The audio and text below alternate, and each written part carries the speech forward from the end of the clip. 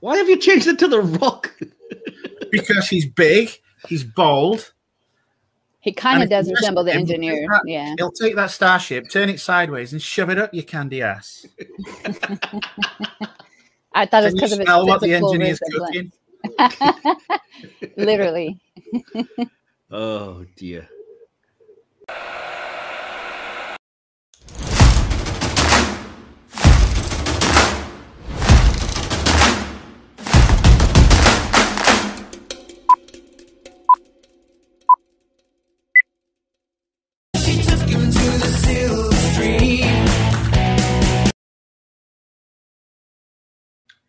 Hello, welcome back, film fans and horror nerds maybe this week to a new episode of the Silver Screen podcast. I am your regular host, or one of your regular hosts, Mike. I am joined, as always, by our co-host, DK. Game over, man! Yeah, we are joined by a very special guest, a returning guest. We were going to have somebody else on, but unfortunately, life got in the way. And so for the second time in a row, I'm thinking she's back from our John Wick review. Please welcome Sandra Evanson. Hello. Welcome back, and thank you for stepping in kind of last minute, Sandra, to probably defend Prometheus, it seems like. But awesome.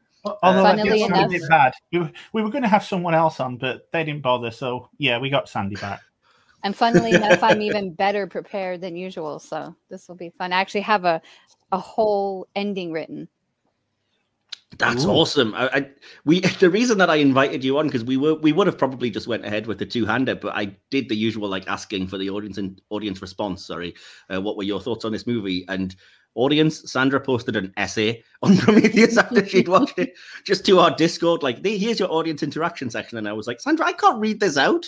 This would take up half of the flipping runtime of the podcast. What are we going to do? And so she sent me a cut down version, which was hilarious. And I'm going to let you share it with the audience, Sandra. What were your one sentence thoughts? Oh, my goodness. I didn't have it in front of me, but it was something like movie bad, but movie mostly good. Caveman. Yeah, I haven't actually announced what it is we're reviewing, but again, our audience aren't stupid. You'll have seen the thumbnail, all of the promotion, and you can see it on the screen. We are reviewing the movie Prometheus, Ridley Scott's movie that is or is not a prequel to Alien. I'm sure we'll get into all of that debate back and forth, but Ridley Scott's movie that takes place possibly in the same universe as Alien and serves as a prequel. I'm being facetious, of course, because of Alien Covenant. It now is definitely a prequel to Alien, but at the time there was some debate. So before I get any further into all that, I usually throw the behind-the-scenes section to DK, and this week is no exception. So, DK, you fought through your distaste for this to develop some behind-the-scenes facts and figures on Prometheus to pass on to the audience. Is that right? Yeah, spoilers, but cheers, Mike. I'm not saying the entire production on this was chaotic. Heaven knows that label could be applied to many, if not the majority of movies produced these days. But as I spoke to you earlier in the week, looking behind the scenes of this, it does make me wonder how it got made at all. There's just so much on this. I mean, so much. It would take an entire episode to go through it all. But as it stands, here's what I cobbled together. And trust me, it wasn't easy. I deserve hazard pay for this shit. Now, go for it. James Cameron was originally in the running to direct what eventually became Prometheus, and after speaking with Scott, began to work with a writer on developing a script. But around the same time, he was asked if he'd be interested in directing what eventually would become Alien v Predator. Cameron declined, stating that such a movie would destroy any credibility the xenomorphs had as a source of horror. So when Fox went ahead with AVP, Cameron then declined the offer of the prequel also. Now, Space's original script, developed with Scott, appeared to be much more of a prequel to the Alien movies than Scott and then later Fox themselves wished for. And once the script was complete, in Scott's own words, Fox pushed for the project to be more of an original work, and Lindelof was brought on board by Scott to redevelop Space's original script. Now, gradually, the production team began to subtly, although not subtly enough in my opinion, distance the project from the Alien franchise, with Scott stating, and this is the first of many, While Alien was indeed the jumping-off point for this project, out of the creative process evolved a new grand mythology and universe in which this original story takes place. Pretentious. Yeah. The key fan will recognise strands of aliens' DNA, so to speak, but the ideas tackled in this film are unique, large, provocative, and stupid. No, just unprovocative. Scott then went on to say at a later date that while it takes place in the same universe as the original Alien, and you'd be able to see some strands of where it would lead, it was entirely its own story. Bullshit! Now, Lindelof himself said that Prometheus would be a unique story running parallel to the original, but not having anything to do with Alien, and any sequel would be a Prometheus sequel and not an Alien sequel, and we all know how that worked out. Yeah, that aged like milk, didn't it? Yeah. Now, the confusion over the script and ultimately the imagery within was addressed on several occasions during filming, and after the film's release, with Scott at times saying it has very little to do with Alien regarding the original creature, he then said the sequel squeezed him dry. He did very well, and no way am I going back there. Going on record to state that the creature seen within the film, the Deacon, is in no way related to the Xenomorphs at all. While his later decisions, after some critical pushback, it must be said, seem to have leaned more into the Alien franchise with the eventual sequel Alien Covenant. Now, many of the designers claim to have been subconsciously influenced by the original creature's designer, H.R. Giger. Yes, subconsciously. That's why he's credited in the credits to Prometheus. And then Scott brought him on himself to work on the designs. As a result, many criticised the script and Scott himself for not knowing just what it was that he was making. Yeah. Mm-hmm. Now, the underlying confusion seems to have permeated pretty much all aspects of production. Also in the sequence where a holographic Peter Wayland addresses the crew of the Prometheus, you'll know this, Mike, the musical underscore heard quotes of Jerry Goldsmith's original theme to 1979's Alien. So, you know, if they're trying to distance themselves, they're not doing a great job. Well, yeah, as I mentioned to you, the fact that they literally have the title Prometheus appear on screen in the exact same way that the title Alien appears on screen, within like literally like 3 minutes into the movie, it's like, all right, come on. Yeah. Now, this to and fro seems to have continued during actual filming. I'm going to talk about what you sent me now, Mike. The scene where Fifield turns up back at the ship, having been transformed by the alien goo into some sort of zombie-type monster, was written and originally shot differently. In the original script, tentatively titled Alien Engineers by screenwriter Spates, Fifield's transformation is quite different. His skull is elongated, he has abnormally long arms and talons and dorsal tubes tearing out of his suit, giving him the appearance of a proto-xenomorph. That's right, Spates envisioned the goo having the ability to turn anyone into a xenomorph. Now, Scott eventually nixed the idea, not wanting to tie the events of the movie too closely to the Alien franchise, because obviously, you know, it was a time for another personality to take over that day. But he decided this pretty late in the day. The scene was actually shot, and some post-production work had taken place on it before Scott ultimately decided to remove it and replace it with the scene that we got. Though it is included on a Blu-ray release under extra and deleted scenes. Yeah, and it looks really like fully finished. So it seems like it was either a last-minute decision or they just finished it for the deleted scene release, because it's there, man. I mean, you can go watch it, and I recommend it. It's a pretty good-looking creature effect for a proto-xenomorph, you know? Yeah. Never one to let an idea go to waste. And I put this one in just for you, Mike, after our conversation earlier in the week.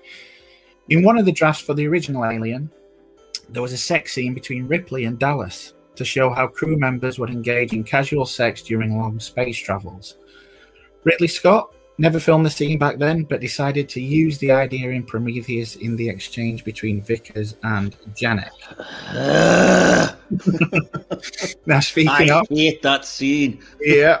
Speaking of, Charlize Theron was originally cast to play Shaw, but had to pull out due to commitments on Mad Max Fury Road. However, a schedule opened up unexpectedly closer to the Prometheus start date.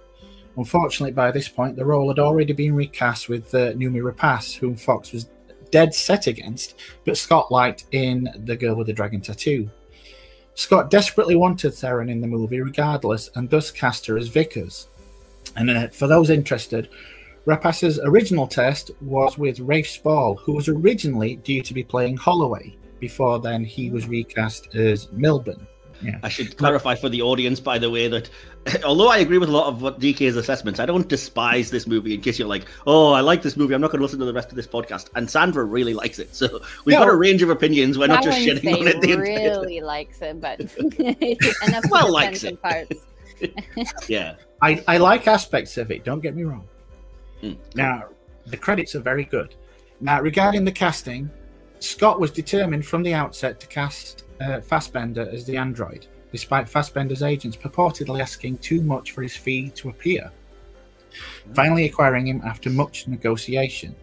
Now, an interesting little bit of trivia here. This continues the tradition of naming the androids alphabetically. Ash in Alien, Bishop in Aliens, Call in Alien Resurrection, and now David. Yeah, which kind of gets screwed over by Covenant when they go with Walter. Maybe they just thought, yeah, we're not going to get any more sequels out of this. It makes sense in its own way because it's a reference to David Giler and Walter Hill, who are like creature designers, I think, or producers on Alien. Now, Scott originally stated that he was filming the most, and I'm using quotes here, the most aggressive film he could by not caring about MPAA ratings. But then he shot the film with both adult-only R and more accessible PG-13 content, allowing the more adult imagery to be deleted if cuts were demanded. Now, the film was eventually rated R for sci-fi violence, including some intense images and brief language, and it was released without any demanded cuts. So yes, it was intended as release, but again, what was stated and what eventually happened appear to have been two different things. Yeah. Now, as we know, despite Lindelof's statement during production, Prometheus did receive a sequel, and it was indeed under the Alien title. Alien Covenant was released in 2017, and although it received generally positive reviews on the whole, it was criticised for many of the same problems as this one, i.e. stupid people. Now, I'm not going to go into it, as that's an episode for another time. Originally, Prometheus and Covenant were to be parts 1 and 2 respectively in a prequel trilogy. However, prior to Covenant's release, Scott stated that he was planning a further 2 sequels to Covenant that would take the saga right up to the 1979 original Alien. Adding, who knows, maybe even a 4th film. That would make Covenant a trilogy and Prometheus a prequel to those. In March of 2017, he's James Cameron. In March of 2017, Scott then stated, if you really want a franchise, I can keep cranking it out for another 6. I'm not going to close it down again. No way. As of today, there have been no further sequels, with the Alien saga now taking the form of an upcoming Disney Plus series, while Scott is now producing the sequel to Gladiator. Back to you. I mean, it would have kind of been really cool to have a Rogue 01 moment where, it does lead right up to 1979. And maybe the series has plans to do that. That would be really cool. I remember Ridley Scott saying that, and I really resent that he did, because it seems like Covenant would have been a perfect point to do that. And he backtracks his way out of linking them up to try and kind of squeeze out these other sequels. So now you just end up with this horribly disjointed 2 prequels to Alien that don't connect. With a bit in between. I've got to say, I had a lot of respect for Ridley Scott. I've not seen all his movies, but I had a lot of respect for him before this mess. And the fact that he's now going back to Gladiator and appears to be, going back to his previous successors in order to try and crank something new out, it doesn't exactly suggest a director with confidence. I haven't got anything to add to the behind the scenes stuff, but I do happen to have opened the Xenopedia, which has all of the random names and how these things all connect and stuff to the movie. So if you hear me refer to something by its proper name, it's because I have it right in front of me. But yeah. Just as an aside, I do like, we were talking about this earlier in the week, and Mike suggested that I look up the life cycle of the alien creature now that Prometheus and Covenant have been included. And I can just imagine some poor fanboy sat at her desk and edit this wiki, just thinking, there's just not enough coffee in the world for this shit. It is hilarious. You have never seen a flowchart that look more complicated, and even parts of the movies like contradict each other and stuff. Because I'm sure I've got it in my notes somewhere, but I may as well bring it up now. That in this movie, in Prometheus, they see a mural which contains images of the classic xenomorph, which we would know as being like, you know, an alien facehugger that impregnated a human that then gave birth to a xenomorph. But then, according to Covenant, that shouldn't exist. Which doesn't make any sense. I've got that written down. I've got it written down. He's, you know, Scott's there saying these have got nothing to do with Alien. The aliens, the xenomorphs in Alien are so far off, it's unreal. And you think, you've got them on the fucking wall. Yeah, exactly. Yeah. Which again, it's so weird because that confuses everything. Like that was the whole point of them saying that now, well, one of many points of saying that now the Alien versus Predator movies aren't canon and we're disregarding them because they can't be.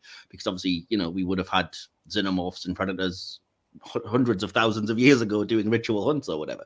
But yeah, it's just weird. I didn't need to know where the xenomorphs came from. And the one thing I will add before we jump into the review, though, is the name for what should be something so simple, the black goo, which apparently now everything stems from, is perfect for how convoluted and stupid the general ideas of this franchise became. Do you want to know what the name of it officially is in the franchise? Go for it. It is Chemical AO-395X.91-15. They didn't name it unobtainium. I think unobtainium would have been better at this point than like this. You look through the wiki and every reference to it is like that full thing highlighted, and I'm like, it's just black goo. Just call it the black goo. I don't like the fact that and I don't like the fact that they've come in and just said, you know, Alien v Predator is now not canon because they weren't the best made movies, and the second one were absolute dog. Yes, agreed. Yeah, but the first one, it's fairly enjoyable. Right.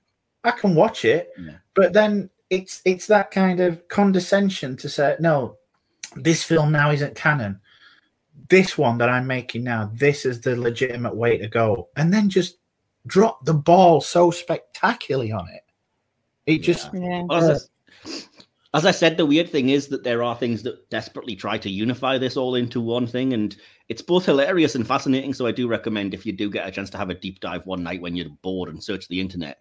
Like I said, the fact that there's alien xenomorphs on this mural in Prometheus already proved that Covenant's idea that they were created by David, which was apparently Ridley Scott's overall decision, can't be true. So, you know, I think initially the idea was maybe it was going to be some kind of multiverse or different timelines, and now it's just like there were separate groups of xenomorphs. David was copying an engineer idea that they'd already had, so that explains where they came from. And I'm like, I admire the sheer tenacity of whichever person is in charge of the continuity of this franchise. That's like, how in the world are we going to make this all connect and make sense? The only thing I can think of, which we'll get to in, you know, eventually. But I mean, as we were saying earlier, either Scott was undermined by pretty much everyone involved in this production, or he didn't know what he wanted, or he's literally the world's worst communicator, which for a director is a big problem.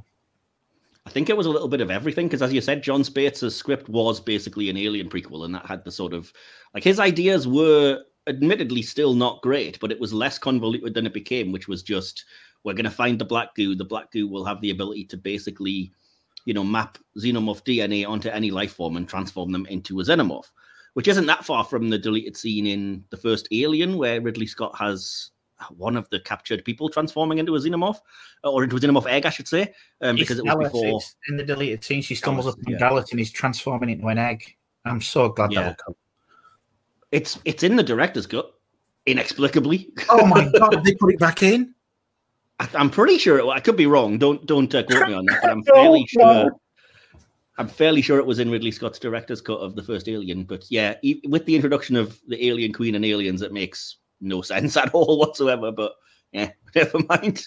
Like I said, the continuity of this franchise has just gone full Red Dwarf / Fox X-Men at this point. So, from what I can understand, Sandy Runabout, I hope it continues. The synopsis for the Disney Plus series doesn't sound great. It's about a bunch of kids, from what it says. A bunch of like young really people. Disney Plus, huh? Yeah, I'm really hoping not. I'm hoping they give us something worthwhile like Prey. But yeah, that it doesn't sound great from that synopsis. Yeah. Oh dear. So they're doing, Ellen Ripley Jr. basically. As long as it's not Willow quality, it should be okay. Yeah. We've chatted enough, so then, as I said, if you're new here, I say this all the time, but just in case we have any new listeners jumping on, we go into a review of the film, which breaks down into sections rather than going beat by beat to the story. So acting, directing, sound, VFX. Let's see, what else? Just various different bits you'll see as we kind of come along, anything else. And then we finish up with our favorite character moment and line in the movie, and then give our conclusion and a score out of 5 stars, as you would see on Letterboxd or any of those places that reviews movies. And then obviously I do have an audience response section as well, taken from Discord, Letterboxd, and nowhere else, because nobody bothered responding, unsurprisingly, this week. So yeah, anyway, we'll start with the acting then, and I'm going to throw it over to you guys. I'll start with you, Sandra. Do you have any particular notes on the acting in this movie? I just thought some scenes that Noomi Rapace did were really, really well acted. I didn't have a problem with anybody's acting, really. I thought everybody was pretty believable. I thought the characters were unique, and with the exception of the biologist, I think everybody else was pretty charismatic. So yeah, I thought, and then of course, I mean, we've got some great people. Numi's already proved herself many times over as an actress. So I don't think, I mean, how could we expect anything less from this cast of characters? Idris Elba, especially, my goodness. Yeah, and I mean, I'm always surprised every time I watch this movie that a very young Benedict Wong appears in it. What I was going to ask you, Sandra, was what you thought about Noomi Rapace's accent in the movie. I forgot. Yeah, no issue with it at all. Totally forgot that she wasn't a American speaker. Speaker of American. It's supposed to be English, so that's already a minus. But okay. The reason that I bring it up is that maybe it's because I am English, but it's like I remember reading when I was doing a little bit of research for this that they said Noomi Rapace really wanted to have the role and they wanted her to have it. So she studied really hard and developed what they call a flawless English accent. I'm sorry, but what? Like at times she's close, maybe, but yeah, and then other times she just loses it completely. Yeah, it goes full Swedish quite a lot, but maybe again, I'm wondering if because we're English, we pick up on it as like we don't sound like that. Look, I mean, the one note I have for acting, there is 2 things, but the one note that I actually have for acting is those accents. Now, one of them is Rapace. I don't mind them, but no, it's all right, but it's not English, regardless. Yeah, like talking to DK's point about like direction and stuff, it's confusing to me that they have some actors that they let use their natural accent. So the guy who plays Fifield, or Kate Dickey's in this using her exact accent, or Mad Lissa Aaron from Game of Thrones, if you prefer. And it's just odd that I'm like, and even Benedict Wong is allowed to use his natural accent in this. Probably more so than his early Marvel appearances even. And I'm just thinking, why didn't they just let everyone use their accent? It's supposed to be presumably a fairly multicultural crew, so yeah, it just seemed odd. Yeah. The only other note I've got for acting is, and in fairness to him, a lot of it is down to the prosthetics, but Guy Pearce, he's not good at playing an old person. Yeah, that's I don't put that on him. I blame the prosthetics for a lot. I don't know, some of his mannerisms, it did seem very almost Russ Abbott in the way he was playing an old Wayland. Yeah, but if you've been sitting for 5 hours having 60 pounds of latex applied to you, I would imagine you probably, you don't know what you're doing at that stage. So yeah, it's just an odd choice. Anyway, but yeah, I will say some of that is nitpicking the accent talk. It was just something I noted, and especially in the case of Noomi Rapace, I think she's the best thing in the movie. She's fantastic. And I thought she was great. I thought everyone was great, like you guys in the movie, all of the performances. I'm a little on the fence with regards to Michael Fassbender, but I don't think it's his performance. I think it's what he's given, like the writing and the dialogue, because he is basically pretension machine for a lot of the movie.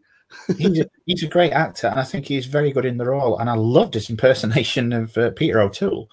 But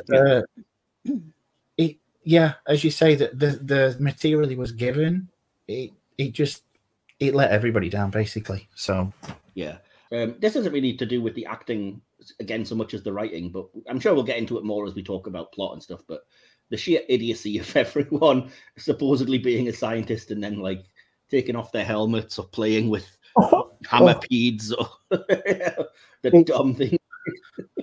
I've got nothing to say now with regards to acting, and pretty much everything now is just how much I despise this script. Yeah. I'll finish my notes on acting then, because I don't have a lot, but I will say that I liked the scene. I think it shows off both of their performances when Fifield is very angry and getting like right up into Shaw's face. When they kind of first, I forget what it is, but it's something about, I'm just a geologist and I didn't come out here for this and whatever else. So, but he's right in there, and he portrays that anger really well throughout the movie. And she is so great at being stoic and not being bothered by this. And she's a much better portrayal of a female stoic character than Vickers, which baffles me that they're both in the same movie, because they're literally chalk and cheese and a perfect example of how to write a good woman character and how to write a terrible woman character at the same time. But again, I think Noomi was supposed to be the Ripley. I mean, obviously, to be the Ripley. They've denied that, but I do like that moment where Fifield is getting in her face and shouting at her, and she just says, "Thank you." And yes, that's what I mean. Yeah, the fact he's just unbothered by it. Yeah, I love it, and I love that. I think she portrays the kind of idea of love and faith and some of these broader concepts really well. And I like that the movie has that, which again, I'll touch on more in the writing. But I think that Noomi sort of, she's very good at conveying that without ever seeming hokey or, without ever seeming to contradict her performance with the dialogue or anything. I think she's good enough to the fact that when some of the material that she's given, and by far, in my opinion, she does have the best material, the best lines in the movie to a certain extent. But even when she's given lines that aren't that great and things that are just awful in other films, and generally, if anybody else had delivered in this movie, it would just be rank alongside the rest of it. But she does a good job of conveying it, and it doesn't sound as hokey as it could have. Yeah, I do think there's other good things as well, though. I should probably shout out, I really forgot to get the other actor's name, and I should have, but Benedict Wong and the other pilot. I love that they have this ongoing thing, like the bet of whether or not it's a terraforming, that sort of extends just in the background, but it just feels so natural, and so it adds so much to the lived-in nature of characters when everybody else is being pretentious, that I really appreciated that was there. I like the crew. Benedict Wong, that guy that you're talking about, forgive me, I don't know his name, and Idris Elba. No. I think they're all really likable characters, and they have this, it comes across that they have a background together, and I like that. That's a very good touch. Yeah, I think they're a lot closer to the space truckers of the first Alien, not to, keep on linking it, but it is linked. But yeah, I think they're a lot closer than any of the other characters, the Vickers, the Shaw, Holloway, of the movie, which are, not all that relatable, shall we say, at times. I mean, even though she's not the real Liz Shaw, we know who the real Liz Shaw is, and she wouldn't have put up with any of this crap. The real Liz Shaw is the late, great Caroline John, who starred with Son Pertwee in a single season of Doctor Who, of course. Eamon Elliott yes, plays Chance, and Benedict Wong's name is Ravel. Ravel. I knew Ravel, but I didn't know. I knew Chance the character, but I didn't know Eamon Elliott. So yeah, that explains that. Awesome. What was I? You didn't mention it in the behind the scenes section, so I'm not sure if you kind of came across this in your studying of the bits and pieces. But apparently, Charlize Theron was told specifically to play Vickers as stilted and robotic because they wanted it to be actually debatable for the audience whether or not she was synthetic like David, right down to being sort of the other child of Guy Pearce's character of Wayland. So I was gonna bring that up. The whole scene that you said you hated between her and Idris in there, I thought that was the red herring, being discussed, and how she reacted. Then it just dismissed the red herring that they just put in there. So that was, interesting. But that's what I thought that whole scene was about. I'll get to it when we talk about the scene later on, but I despise it. I think it's so offensive on so many levels. Anyway. What was I going to say? But yeah, so I can't really blame. I would say that she's very stilted in her performances, but then again, she was directed like that, so I can't blame her for that. And I will say that even on top of that, when she's kind of forced by him to kill Holloway, I actually thought that was really tense and effective, and I genuinely did think that was the only time you saw actual emotion from that character until the very end, obviously, when it's like, try to learn how to run left or right. But what if you can't decide and you're just like frozen in the middle?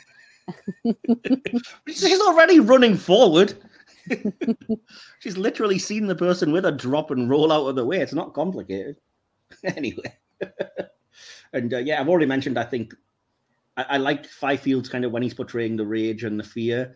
But I just think Milburn and Fifield, again, I don't necessarily blame the actors, but they're so the Tweedledum and Tweedledummer of this movie. They're so stupid.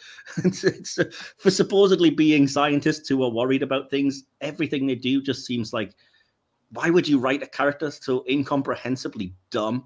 I hate it. It's pitiful. So that's all I had on the acting. Any other notes before we move on? Mm-mm. No. Okay. So we're moving into the writing and the plot. DK, don't say it. You want to. The first thing that I wanted to note here is I find it hilarious and telling that on the Blu-ray that I have for Prometheus, there's a big sticker that says, "Questions will be answered," which I've just noted. Well, that tells you a lot. Shouldn't the movie have answered them? Jesus. No, you have to get the Blu-ray for the special features to answer these questions, apparently. Anyway. But it answers them in a way that makes the answers unsatisfying, and the new questions that it asks, in some respects, are just not worth bothering with.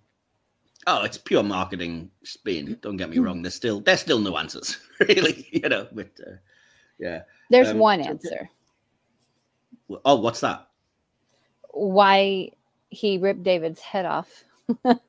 Oh, yeah. I mean, but we kind of knew that from the movie, though. I'm talking about the bigger questions, shall we say, that it just leaves completely unanswered. Not necessarily just about how it connects to the franchise at large, which they didn't seem to, like I said, they didn't want it to, then they did, and whatever else. But I'm talking about, to me, it's never made all that clear, although they seem to just accept it, the idea of, the engineers seeding life and that being what happened all those years ago. And, a lot of it's just really? Why? What? There?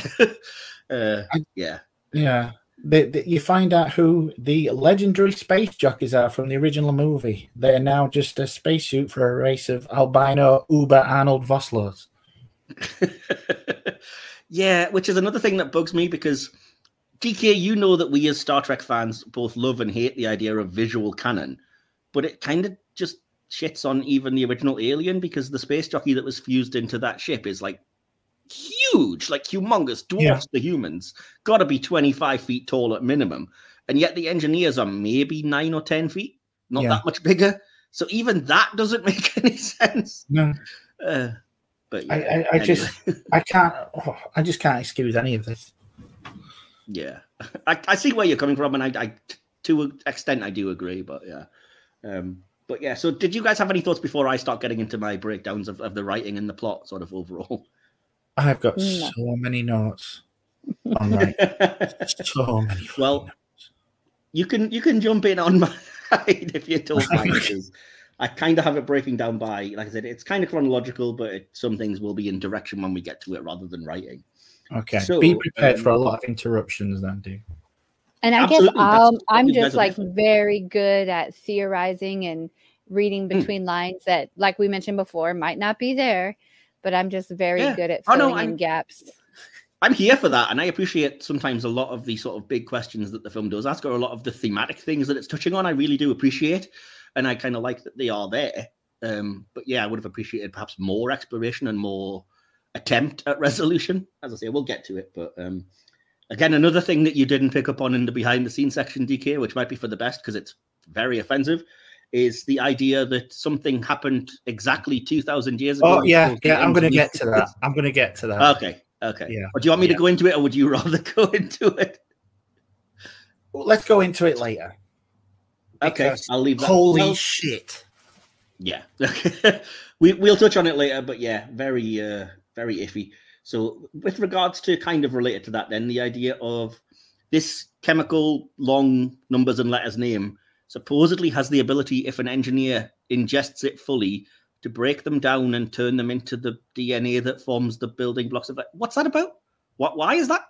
I mean, I didn't know that the black goo was the thing that he drank at the beginning. There's some debate as to whether or not it is.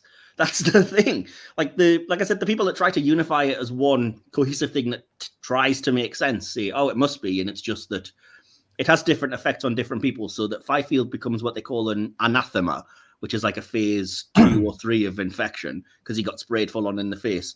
Holloway was just a phase 1 because it was just a little drop in his drink, which is why he kind of has the black veins appearing and his skin becoming a bit looser. And, if you fully ingest it, you become an immediate phase 4, which is just complete bodily breakdown. And, you become the DNA level.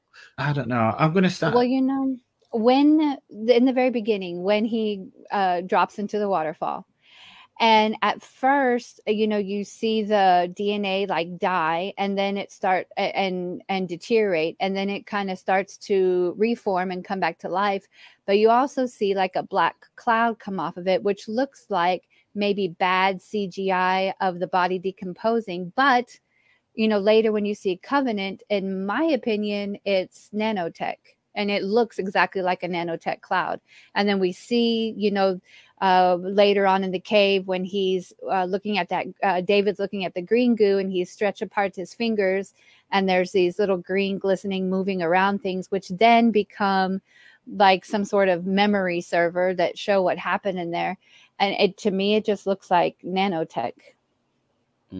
I think you're reading a lot in and you've added something which a lot of the people behind these wikis don't see, but they do kind of agree with you that the engineers have the biological equivalent of what we would call technology, which is why they're, like you see David put his hand in that gooey bulbous thing as controls. So there's a lot of they actually use genetics as we would use tech, and they use things that we would call artistic, like music, which is why you see the engineer play a flute to use his controls and stuff.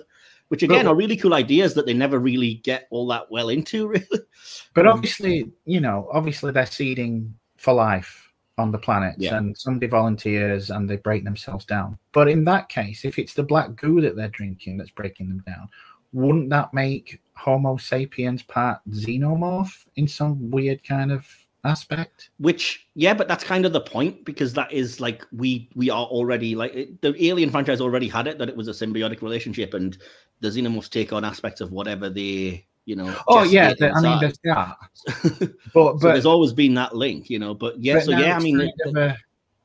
genetically I would say yes. Genetically it would have to be true because we're made from the same building blocks.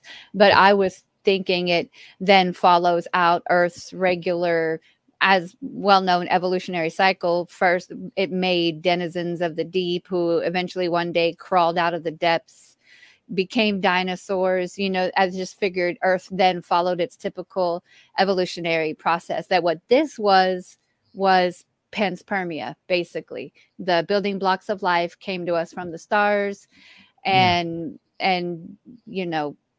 started that way. The only thing we're missing is the lightning, right? Because the first action was the engineers. And then just to go back to what you were talking about, there's some debate online about if that sacrifice actually knew what he was there for, because the spaceship dipped right away, as soon as he started drinking that goo, and either it hurt really bad or he was surprised. I mean, at first he looked very much at peace. I guess I'm very happy I don't know if he thought he was going to urinate it out or what, but he definitely looked, there was some shock. Maybe he didn't think it was going to hurt that bad, or he didn't expect to be melted. Yeah. From what I've read, they were willing to do it, but he just probably didn't expect it to sting that much. From the wiki, apparently the scene is of the engineer being sacrificed is a reference to the myth of Geshtu-E, also called Geshtu or Gestu, a minor god of intelligence from ancient Sumerian and Akkadian mythology. And according to that legend, he was sacrificed by the greater gods so his blood could be used in the creation of mankind. So, yeah, somebody had just read far too many textbooks, basically. Yeah. But the Sumerians have our first written records, our first origin, that we do have in written records, origin story. That's interesting. Yeah, I will say, in terms of whether you're wondering whether it is like a willing sacrifice or not, again, there is deleted scenes of what looks like an elder of the engineer race, like full-on cloaked, like walking the guy as if like, giving last rites like a priest would, which seems to imply that it was a voluntary sacrifice. But yeah, I hate all of this because I just don't like this idea of humanity being created by this other race, and I didn't need it, and it has nothing to do with the Alien franchise, and it doesn't go anywhere. So I'm already not on board with it, and I don't know if you guys feel similarly. Or I'm still wrestling with the idea of the black goo. It just seems to be this all-purpose kind of. I'm going to start and call it a Mary goo.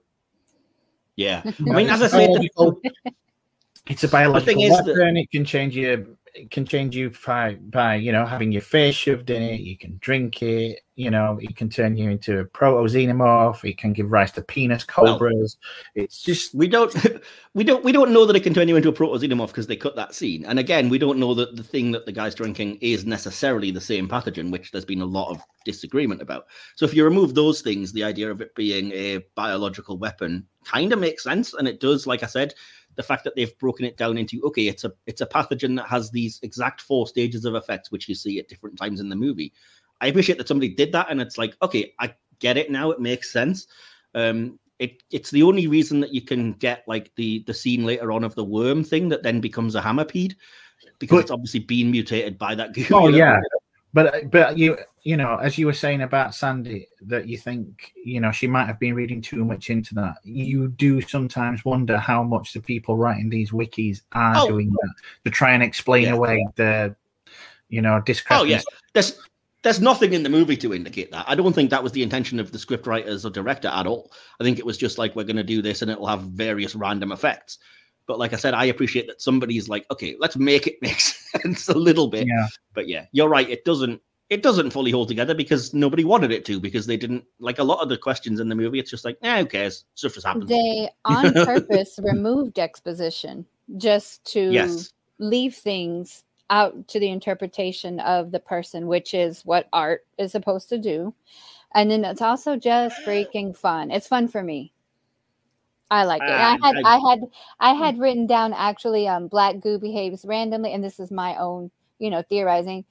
Black goo behaves randomly on purpose to create diversity, so that it's not just always spitting out the exact same life form every single time.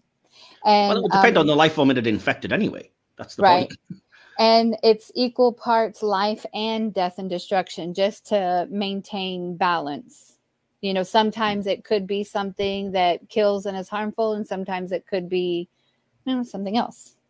I think you're giving Scott, Lindelof, and Spates way too much credit here. I might be, I agree. The theorizing might be part of the whole purpose, the fun of the thing, to create the fandom, the mythology, to give us something to debate.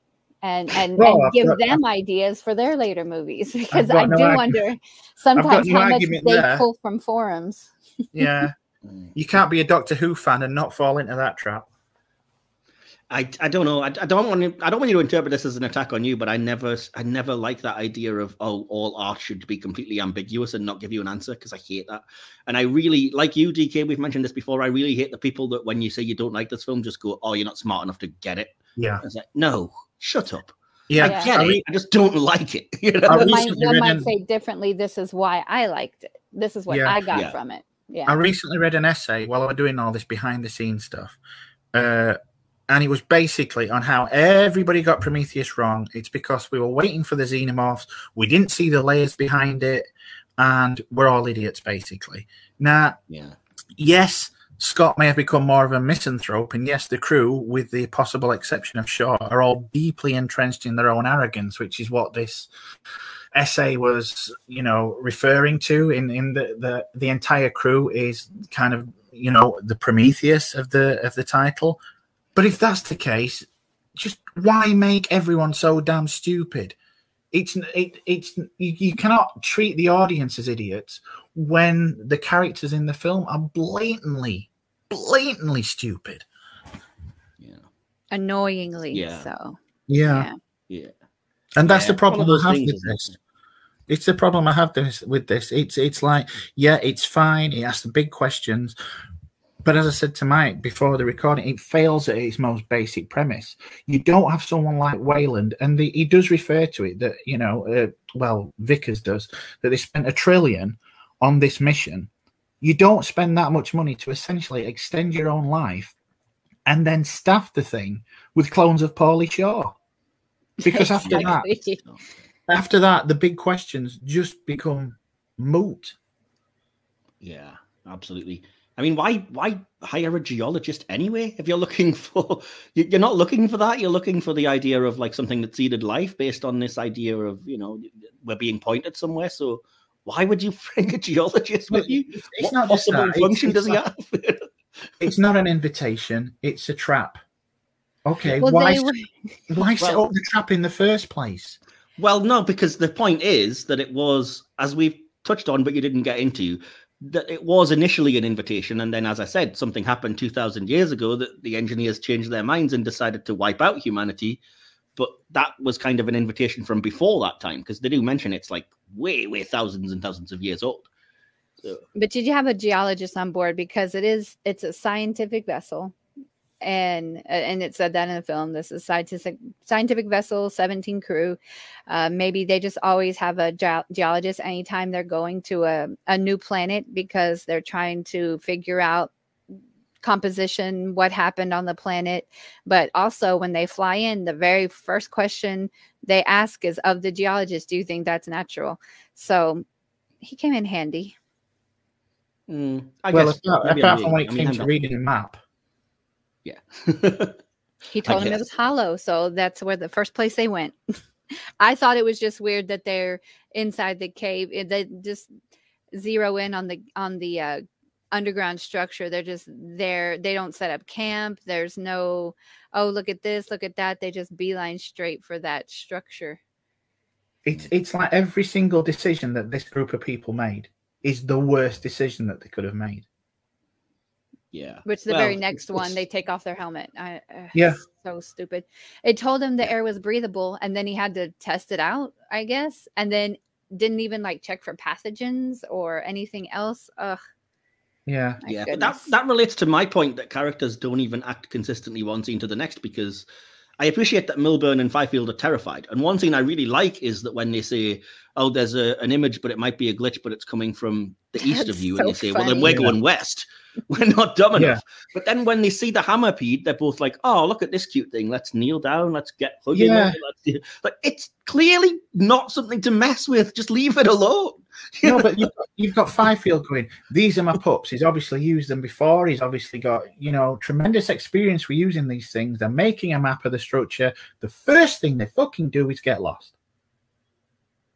They get lost, and then the biologist, as you say, kneels down, shoves his face in the penis cobra.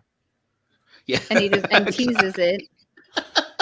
Thinks it's hilarious. It's called a hammerpede, but I prefer the name. Anyway, what was I going to say? Yeah, and related to that, it's kind of, again, it's annoying that, we know David's probably, we've seen Alien, we get the whole link to Ash and everything, even though, maybe it's not related or whatever. So we know he's sinister, but they don't have any reason to think that. And then there's the scene when Shaw basically says to him, don't open the door, we don't know what's happening. And he just goes, oops. And I'm like, at that point, you immediately take David back to the ship. Tell him he's not allowed on the mission. You do not trust his programming. Shut the bloody door again. Yeah. Who is ultimately, is David responsible for himself? What is his motivation? Because he's with basically Ash, he's being sent there by... He was working for the company, and the company had given him orders to do this. I think that was made across like a complete dick. No, that was made explicit in the movie. Whether you've kind of picked up on it or not, it was blatantly that Wayland was telling him what to do, because you even have the scene of him whispering to Wayland in the like VR helmet thing, and Shaw specifically saying, "Once Wayland's dead, what will you do programming?" And he says, "Oh, well, then I guess I'll be free." That's fair enough. Yeah, I get that side of things, but then he is acting like a dick for a lot of the time. Oh yeah, and I mean, when you get to Covenant, it makes no sense at all. Wayland mission. And the things he does, he's just pressing random buttons. He says he can't understand this language, but he's yes, he's been studying it, but he's pressing random buttons, gets everything right. I mean, later on, it sure is handy that the engineers left him a tutorial level. Jeez. Well, the buttons he pressed at first to open that door had goo on them, so it's kind of like a safe cracker using fingerprints to figure out a pin code, kind of like that. And I don't have an issue like as much as you do with like the way that he's acting like a dick, because I interpreted it as he's being pushed that way by Wayland himself, the company, because you even have that scene where Vickers asks him, "What did he say to you?" And he says he just said, "Try harder." And it's then that he decides that he's going to infect Holloway, after he's already been told try harder from Wayland, and then Holloway himself says, I'd do anything and everything to get these answers. So I don't think it's him being a dick so much as him interpreting input from other people who are, dumb, basically, or dicks themselves. But, I mean, again, that takes me back to the dumb thing. She tells David not to touch one of those things, and he brings one back. And yeah, fine, he brings one back. But no one notices that thing. Yeah, I mean, it's like, shit, David, that sure is a huge can of Coke you've left there in the fridge. Well, I think they kind of knew, because they do bring back the decapitated engineer's head as well, which, again, maybe it's because we're post-COVID now, but if you're going to wear a mask, then wear it. Don't have it hanging on your chin when you're, cutting into this alien head that you haven't got a clue what it does. That scene bugs the crap out of me. I don't like the trap that he usually falls into with stuff like this, the prequel tech. Whereas, like, well, that was my next point I was going to make, is that I've got written in my notes that I was going to bring it up as a thing to discuss. Is this way too advanced? Because it says that they've discovered the actual cave paintings that lead them there maybe 5 years before the main events of the movie, but Prometheus's launch is in 2093. And I'm like, that's not that far from where we are now. That's, 60, 70 years from now? Yeah. 70 years from where we are now? In 70 years, we're going to have developed entirely human-looking synthetic life, space travel, holographic, interface technology. It seems like a weird time to set it. And again, it's just purely so it can fit the franchise. I think in some of the external material, what they did to promote, it's set in Scott's timeline, whereas Blade Runner were in 2019, because at one point he is talking about Tyrell's androids in the promotion. Oh no, I've seen people that say Blade Runner's linked and is the part of the same universe, but again, that kind of belies the idea of it's not connected to anything; it's its own story. No. What got me is, it starts off beautifully with David roaming around the halls in the ship, watching Lawrence of Arabia, dyeing his hair, playing basketball while he's on the bike. I love that. I already find that pretentious personally. I don't mind that. But then it goes to a caretaker to the crew. Yeah, it goes to watching crew members' dreams. Very invasive. Yeah, you couldn't have thought of any better way to touch upon Shaw's backstory than that. Yeah. I appreciate what it did in terms of Shaw's backstory, which will, come up in my next point that I'm going to make. But yeah, there's got to be a better way than I've been watching your dreams, which is, again, how do we have this technology? Exactly. But it also makes him creepily obsessed with being human. That and dyeing his hair to look more like his sister. Well, it's not to look like his sister; it's to look like Peter O'Toole. That's the entire point. He's trying to. He thinks he is T.E. Lawrence. He wants to be him, and he even says, "Oh, it's from a movie I like." When he quotes it later, and what was I going to say? I had a point to make. Creepily obsessed with life, and by extension, its origins. Yeah, but you also get that, again, a scene which I quite enjoy when they say, David, why are you wearing a suit? And he says, well, I was designed this way to make it more comfortable for you because you don't like interacting with things that don't look like you. And if I didn't wear a suit, it would defeat that point. So I was like, oh, okay, that's an interesting idea in there. If you had made this movie just about artificial life, or about, make it a Blade Runner sequel that has nothing to do with Alien, about the search for origins and the difference between humans and synthetics. And again, I love this concept it gets into of, well, why did you create me? We made you because we could. Imagine how disappointed you'd be if you heard that. That's fascinating. That's a fantastic thing to explore. Further, there's a bit further of a counterpoint when he tells them, when he's referring to the rest of the crew, he says, you people, like he sets himself apart for them. And then Holloway remarks he was made to be close enough to human, and he responds, not too close, I hope. So it also kind of gives him an superiority, air of superiority to humans. And again, it's kind of hard to discuss this without discussing Covenant, but again, it's baffling that we can kind of explain a lot of his actions in this movie as being the way he's programmed or the way he's responded, but the fact that he then becomes a genocidal Dr. Mengele in Covenant for no conceivable reason whatsoever is just baffling. I think a lot of it is an attempt to clean up some of the mess from this movie, but Scott being Scott has just made an even bigger mess in an attempt to clean that up. But I mean, I know a lot of people have a negative view, but honestly, I'd take that one over this any day of the week.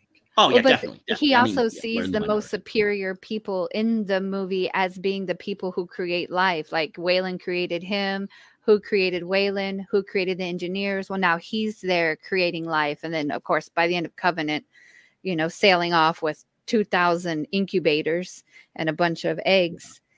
So... And I get that as well, that, if he does have a god complex, again, it's come from nowhere, but that's why he would destroy the engineers, is that I'm better than these perceived gods, I suppose. But again, it just seems to come out of nowhere, because it seems like, why does he want to do that? I'm so confused. Exactly. Where's his motivation coming from? And when Wayland dies, he loses his purpose. He's free. Exactly. So how does he then get a completely different purpose to be like, I want to create life, and why? Because he's obsessed with it. He's experimenting, I think, just like he experimented by letting what's his nuts drink the black goo. He didn't know what was going to happen. I don't doubt he's experimenting. Like I said, he's clearly some kind of Nazi scientist type. He's horribly dissected show. He's experimenting with the various things the goo can do. He's created by Covenant neomorphs and proto-xenomorphs and whatever. But again, why? It doesn't explain it. It's just because that's what we need him to do in this movie. And this is the problem I've got with the script. I mean, going back to what you said about it asks the big questions. And, if they'd have concentrated on that, that's fine. I would have been perfectly happy with this movie had they not made any reference or any attempt to tie it to anything else. It didn't need to be an alien movie. Yeah, you're right. And my favorite parts are the big questions, the philosophical questions. And it is fine to have I said this to you, Mike. It's fine to have a script that looks at, the creation of life, spirituality, faith, allusions to Greek mythology, place in the universe, all that. But make sure you've got a decent script and not something that looks like it's come from a Peter Rogers production. It's definitely got Cloverfield energy, which Lindelof's been guilty of before. That's what I was just going to say. I adore Lindelof for The Americans and for Watchmen, but at the same time, this is the guy who wrote Lost and Star Trek Into Darkness. So back up on Lost now. Back up. Yeah. I'm going to have to take. I'm sorry, but what is Mystery Box the series? It really is. Whether you like it or not, it is just basically let's set up a mystery and worry later about how we explain. I disagree. It's all about the characters. Yeah, I'm with Sandy on that one. Well, agree to disagree, but yeah, I do think a lot of stuff in the stuff that I saw from the first season of Lost didn't have a satisfactory explanation because it was quite clear they didn't know basically what they were doing. That might be fair enough, and I can pin that with regards to Lindelof and to an extent Abrams because it was his baby. Yeah. Likewise with this, Spates came up with something, Lindelof came up with something, but at the end of the day, I blame Scott. It's like two different films in one. I mean, you're watching it and you think, why is this happening? Why is this happening? This shouldn't be happening. This would be better if it wasn't in this movie. It is like watching Schrodinger's movie. It's like two different films in one, and it doesn't know what it wants to be. And I could have just completely done without any kind of alien stuff. It's a nonsense to say that it's not meant to be linked to Alien anyway, because at the end of the day, you don't create sets like the big engineer ship and the space jockey and link it like that if you're not planning to link it to that same universe. So the idea that it was not meant to be was always nonsense. I think it was more that, like you kind of touched on earlier, the audience goes in with a certain expectation of an Alien movie that they weren't going to get from this. So by saying what they kind of were trying to, which is it's in the same universe as the Alien movies, but you're not going to get the xenomorph. You won't get a straight out horror movie. This is more of a ponderous sci-fi, which fair enough links to the Alien movies in a way, makes it kind of a prequel, but it isn't. And part of that disappointment with me, I will be honest, at the time was just like, well, these creatures are all good and everything, but why is the best thing in the movie the very last shot and then nothing else happens? If I'm expecting it. That didn't bother me at all. I would have been happy, even, like I said, I would have been happy watching it from beginning to end. I could have even dealt with the space jockey stuff, although it wasn't necessary. You could have brought the engineers in, had them. It should have had nothing to do with the space jockey. You could have left that a complete mystery.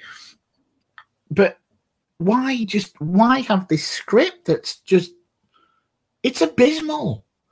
I think it did just get revamped too much until it was something unrecognizable. Like maybe it was too messy. There were too many questions unanswered. So he decided to remove this exposition and say, this is my art. This is supposed to be left up to your interpretation. And then this is just how it got spit out. Yeah. I also think, as I said, I think there's perhaps an argument to be made, and we'll never actually know for sure, but that this could have also been guilty of what I've said with Covenant, which is that there is a world in which you link this directly to Alien by just having the engineer ship take off, and then you can insinuate that it's the one that crash landed on LV-426, and there you go. The movies are linked with any further explanation needed, but it feels like, again, they were just like, no, I want to keep on exploring this, so let's make another 5 movies in between instead. And comics. and comics.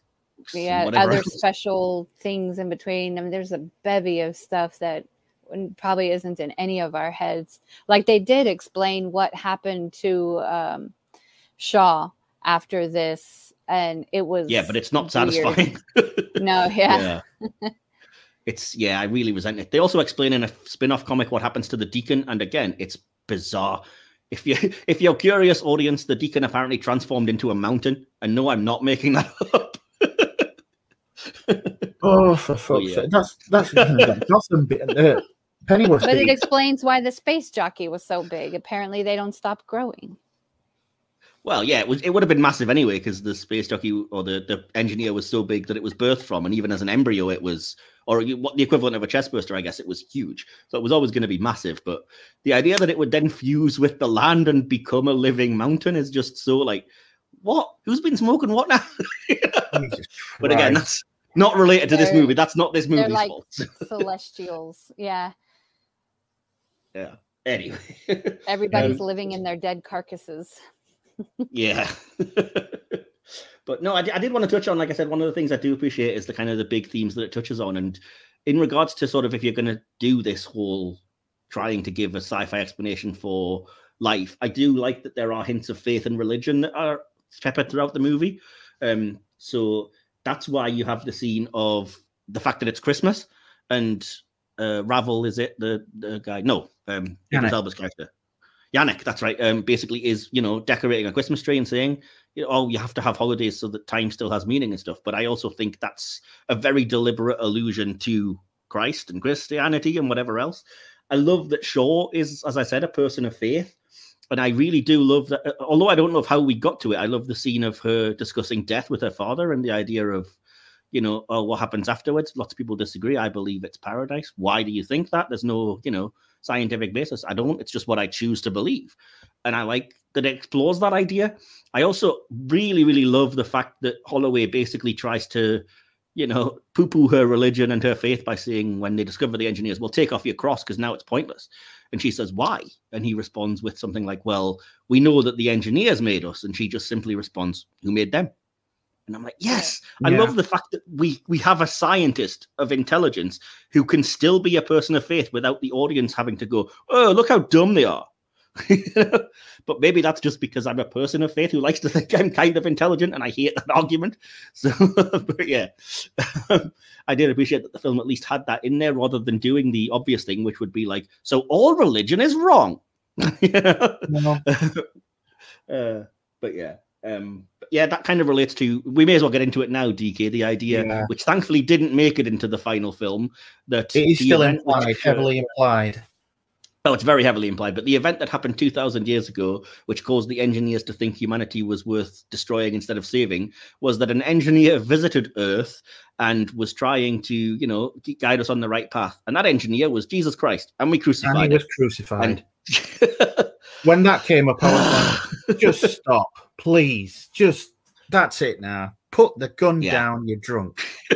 I was reading an article, I think it was Collider, where he said, they didn't really pinpoint it to a specific year, so maybe they're just really pissed that we knifed Caesar in the back.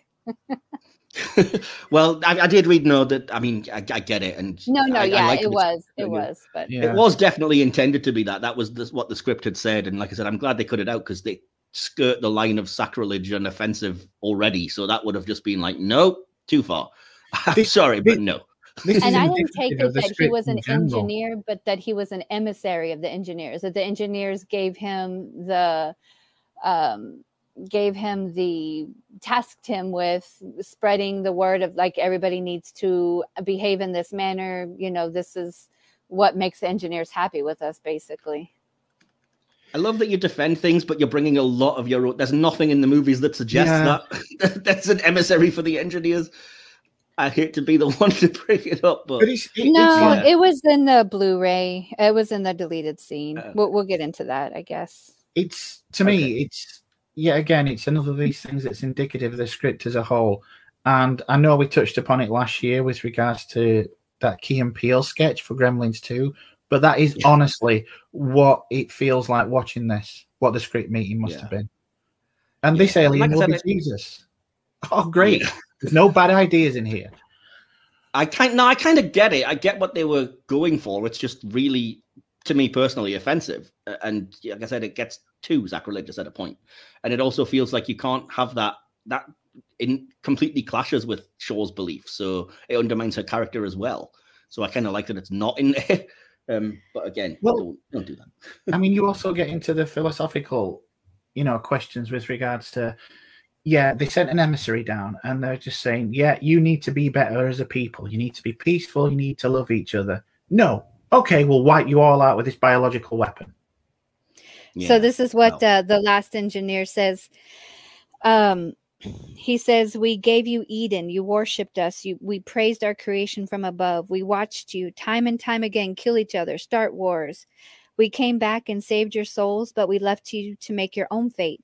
But your kind is a barbaric, violent species. We tried once more to save you. We took a mother's child back to paradise, and that's what they called their planet, Paradise, and educated him.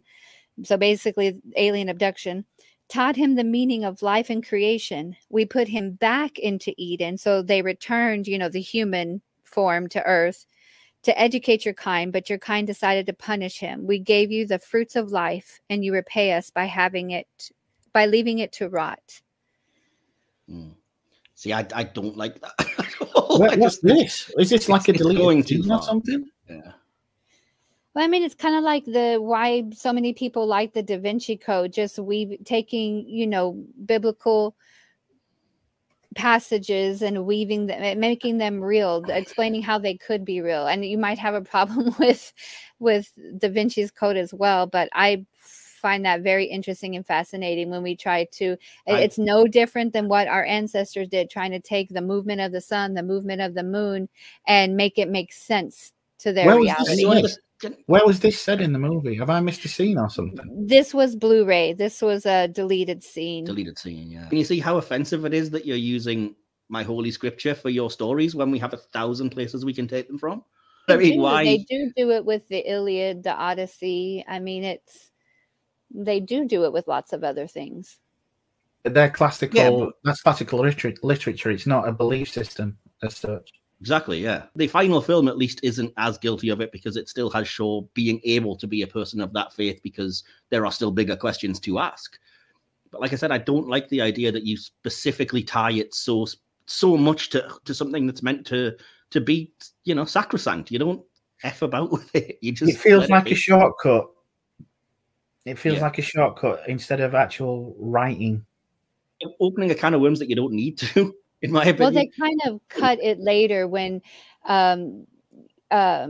Wayland is there dying and he's like, there's nothing. And David answers back, I know. I hate that. Just the movie trying to be a nihilist's wet dream, trying to appeal to all the emo friggin' chads of the world. I hate when anything does that. I hated when Torchwood did that. It's not cool. It doesn't make you edgy. Abysmal. Yeah. Anyway. Yeah, I don't get that. I don't get why that scene was there. I don't like it at all. But again, that's me. I'm maybe you love it, maybe you like that idea. I don't understand how anyone can find it satisfying that the answer to, is there anything more than this or life after death is just nah. How is that comforting at all, Oh yeah, no, that part. But I don't know. It could have just been I don't know. It could have just been them trying to leave it vague, not saying one way or the other exactly what it is. Because how would David know? David's not going to heaven.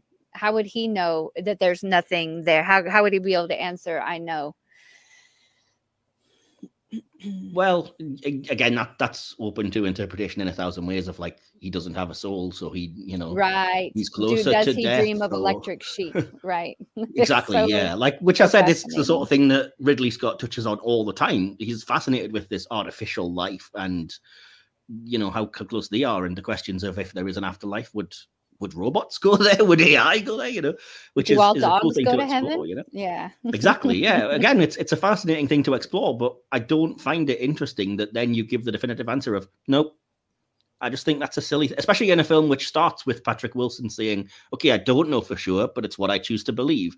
To then have the movie at the end effectively going, "Well, he's an idiot. He's wrong. Yeah, it's nothing." It just seems, it seems counterintuitive to your own plot, basically, as well. On a movie level, but anyway, that's neither here nor there. I just like that it's really exploring the Thomas Aquinas. His whole thing is what was the very first cause, and that's something I've always been.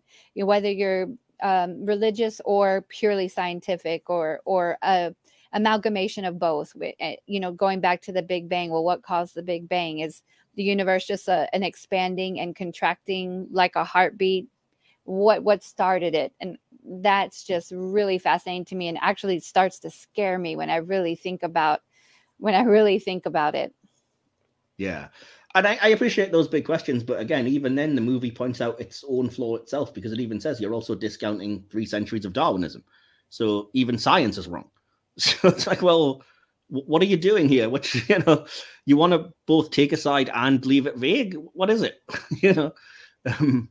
I just don't appreciate that it doesn't give answers to anything, and it just goes, and this is a bigger question for you to ponder. Like, I don't like that in art. I don't want that. I mean, it is obviously very, based. It's Ridley Scott. It's speculative fiction with regards to that, and he brings questions into his movies that even the cast thinks is bullshit. Going back to Blade Runner, but he does it in a way to me that just comes across as pretentious and condescending, and that's the problem I have with it. And that was the next kind of note I'd made about the writing, was just like, do you find it fascinating or pretentious that it all links to the myth of Prometheus, stole fire from the gods because we, or whatever else, and then punished by the gods for wanting to know a bit more, and, eternal torment as a result. And it strikes me as very pretentious personally. But I can see how a lot of people might think, oh, I get the mythological, what you're exploring here. And I would imagine probably, Sandy, you fall back onto the latter category. Yeah, well, and then it also goes back to Prometheus himself and that whole mythological, giving man the gift of fire, giving them answers, helping them along, and he was eternally tortured for it.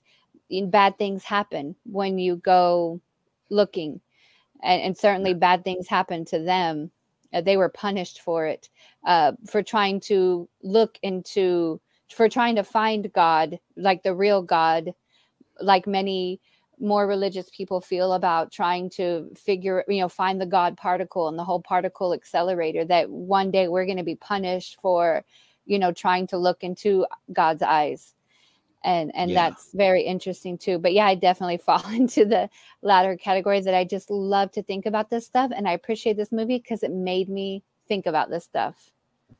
That's fair enough. But again, it seems counterintuitive to the idea of the movie to say, don't go looking for answers, you'll be punished, when that is the movie's supposed entire point. Do you know what I mean? It just seems like, what are you trying to say? Do you know what you're even trying to say? Is the ultimate message, don't look? I mean, I think that's the problem. He doesn't know what he's trying to say.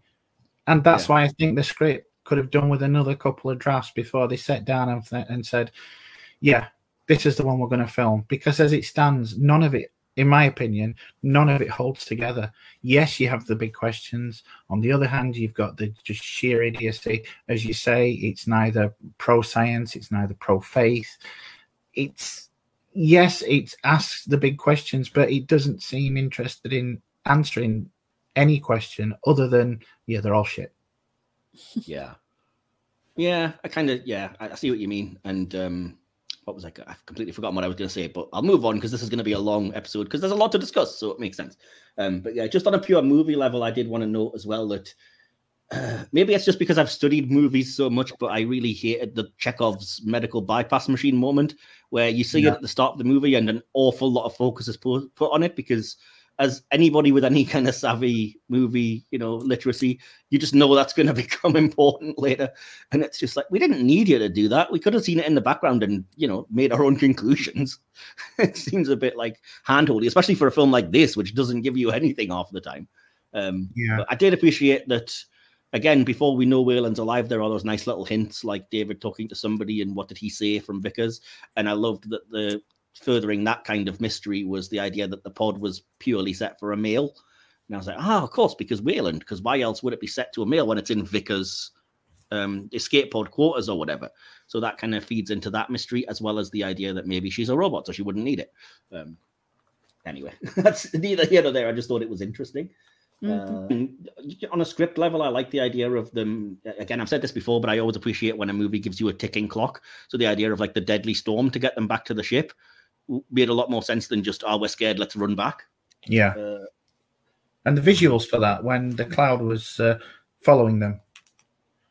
But why wouldn't you be holding on to the dang alien head, knowing you're in a rough terrain, four-wheel thing? I mean, why wouldn't you at least have a grip on that thing or have secured it somehow? See, now we're getting to even Shaw's affected by the stupidity. Everybody is, but this isn't the only film where that is the case with a lot of the characters, and I'm not even just talking about Covenant, but lots of movies have dumb characters, but in a film which purports to be so highbrow and, like I said, occasionally pretentious, it just brings, it kind of reinforces that it's not. It's just people that have read far too much supposedly pseudo-intellectual stuff and thrown all their ideas in a way that makes no sense to me, anyway. It does come across like I'd say a university student or even a college student's attempt at speculative fiction. Yes, there's some big ideas behind it, but they don't quite know how to ask them. If that makes sense. Or how to not answer them. How to not answer them. Yeah. Yeah. Or how to just make it logical and coherent in a way. Like I said, that it's like when you give somebody an essay to write at university about a subject and they know all of the bits and pieces you're supposed to include, but don't put them together in any way that makes sense. No. So it's like, okay, I get that you did the reading, but this is nonsense. Anyway, I do like that line as well when he says, I've got a message for your scientists. Tell them to go themselves with a little bit of static interrupting the curse and everything. I don't know why I found that amusing. Perhaps because I was just looking for anything with a bit of levity at that point. Well, that was the other thing in terms of, like I said, related to the idea that the xenomorphs don't exist yet. One of the engineers is specifically seen with their chest having been burst open from the inside. So, again, you're contradicting yourself. And like you said, the writing on the wall literally has. Yeah. Exactly. Isn't it weird how they almost seem to, the aliens, I mean, the engineers do kind of seem to have a reverence for that life form? And what if they're doing essentially what David did? They're just propagating the alien life form throughout the universe. It has nothing to do with human origins at all. There is a school of thought and a lot of the sort of fandom and stuff that do believe that. And like I said, that then try to rectify Covenant with David is trying to copy this design that they perfected already. Because the biological weapon wasn't the black goo with the dumb name. It is the actual xenomorph or the actual eggs.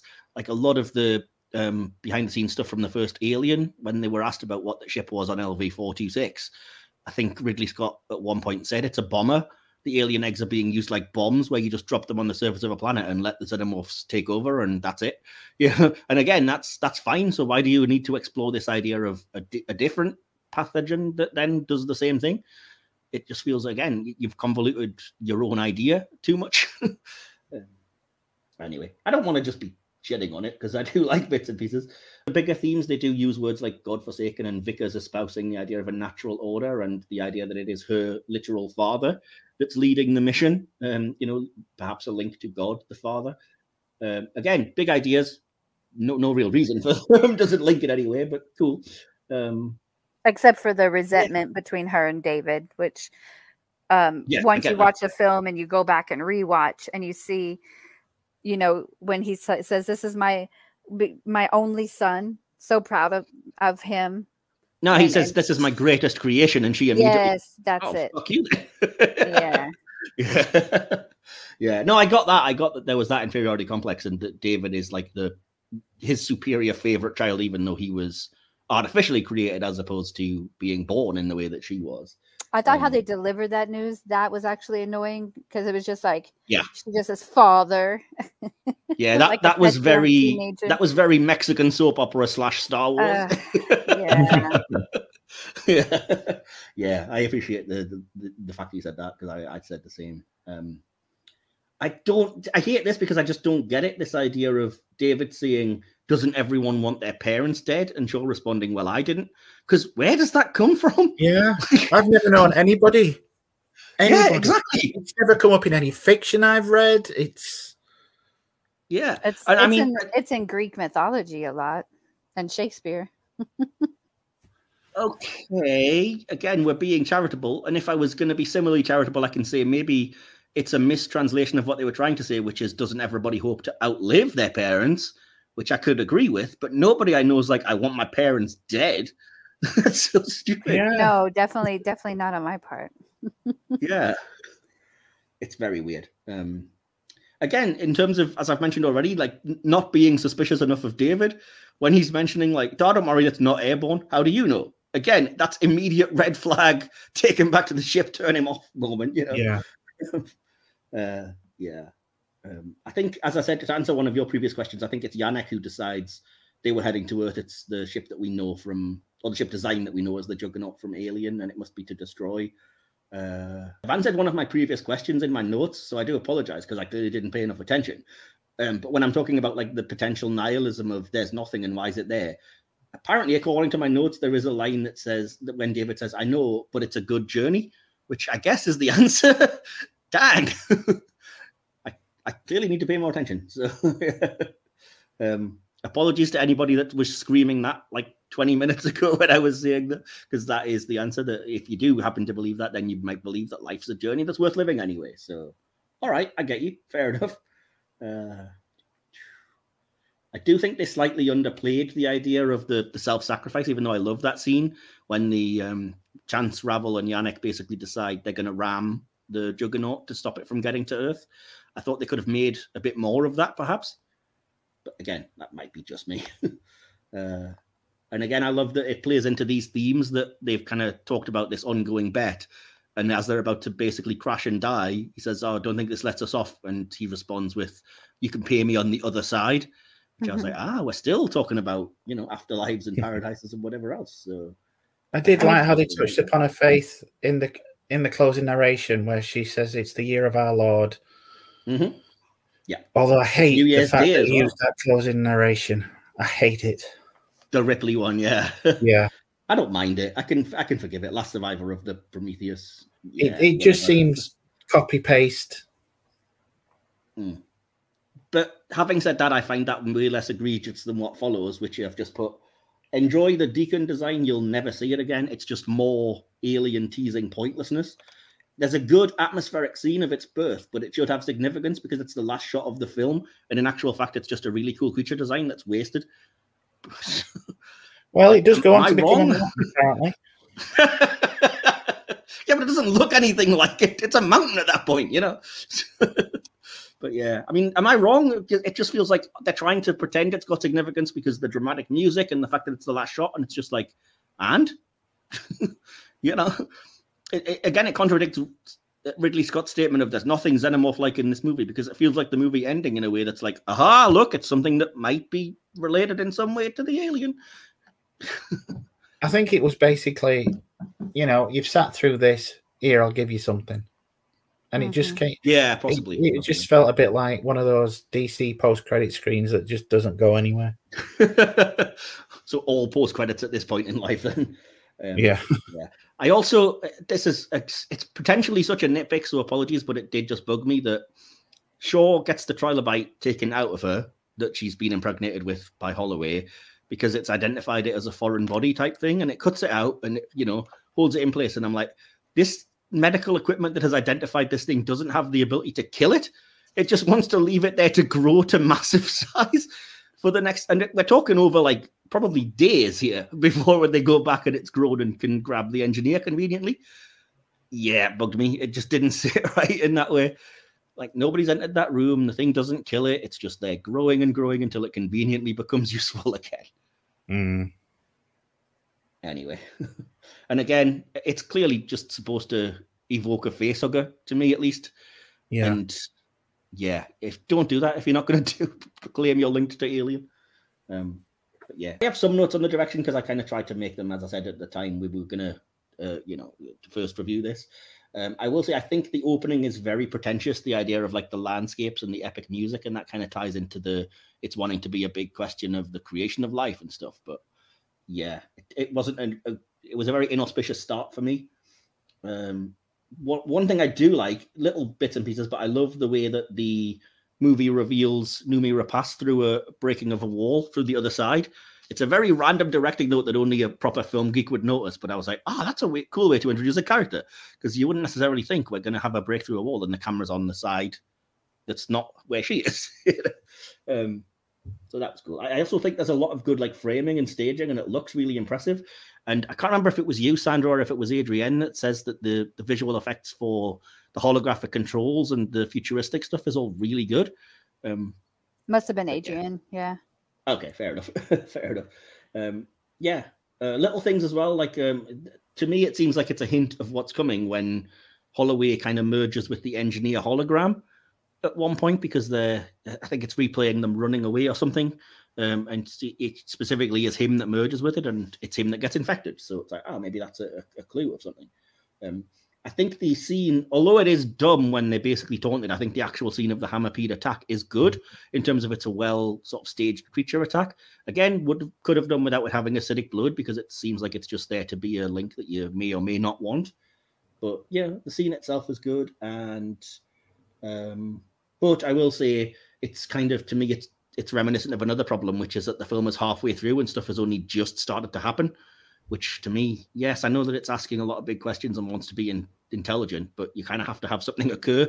So it's very boring for the first half of the movie to me as well. Oh, it's not for me. Okay, fair enough. I'm not trying to be contrary. I think for the first 30 minutes, apart from the dream watching sequence, I think it's beautiful. I was sat there in the cinema, and the section where they're landing and they're seeing the valley and the structure, it was giving me goosebumps. I thought, this is just the best, and it just that's the problem I have with it. Up until about halfway through, it was great, and then it just fell apart with this increasing number of insane decisions to me. Yeah, fair enough. But yeah, related to what you were saying with that, like I said, I do like, there's some really great imagery, but it's kind of daft. It's very style over substance. So the idea that the whole cliff is a skull, for example, is a really cool visual and looks amazing. but doesn't really bear much scrutiny. No. Yeah. Again, you've already touched on this, but I didn't really appreciate the explanation that the space jockey was just a helmet, because to me it took away a lot of that mystery and that coolness behind what looked very alien with its weird trunk and everything. Yeah. There were no need to touch upon that at all, I don't think. No, not at all. Not at all. Again, another thing that I noticed is when the trilobite was first removed and it's curled up, it's very much like the xenomorph as well, which again is a visual that, seems contradictory. Yeah, the scene where the blood's running down and dripping off it, it was very, It's basically the symbol, the promotional thing they used for Alien 3, where the xenomorph is like curled up in a circle in the same way. Yeah. Anyway. Let's see. I liked the five-field attack scene. I thought it was well directed, whichever month they decided to go with. And I mentioned already, I kind of liked the character tension in Holloway's attack as well. And I think that's about it. Oh, and except that at the ending, yes, I get the point that it specifically shows the ship they're on rising to heaven because they're heading into paradise. Yes, themes. Yeah. So any other thoughts on direction? Sandra, I'm aware that you're not talking very much. Have we upset you? No, not at all. Not at all. I just feel cool. Like really just rehashing what we've hashed. Okay, cool. That's fine then, yeah. So anything from you, DK, other than just no? No. I've said what I said. I do think it's visually, it's an interesting movie, and it looks great to me. Yeah. Oh, I think it looks amazing. That's one of the things I will say for it is that, like I said, I've already mentioned, but the next section would have been VFX, and I've said already, the holograms, the spaceship scenes, fantastic. It's very well done in that respect as well. I also think one scene which could have been terrible but isn't, is when David is decapitated but still talking, and I think that looks flawless with an effect that it's got to be quite hard to do, So I appreciated that as well.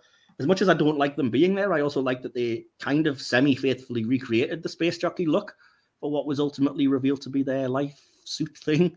So it was still nice to see it, even if I'd rather it wasn't there. And just as a final bit of criticism, we've already touched on it, but yeah, the old age prosthetic makeup is awful. It's very, it's very Crypt Keeper or... Absolutely zero expression in the man's face. Nothing. Yeah. Mm-hmm. And it just seems like I get the point was that they said they were going to cast an older actor. I think they'd approached Max von Sydow at one point. But when they cast Guy Pearce, they realized they could use him as the young and old Wayland. And I'm just thinking it's such a waste of time because you could have just cut the scene with the video at the start.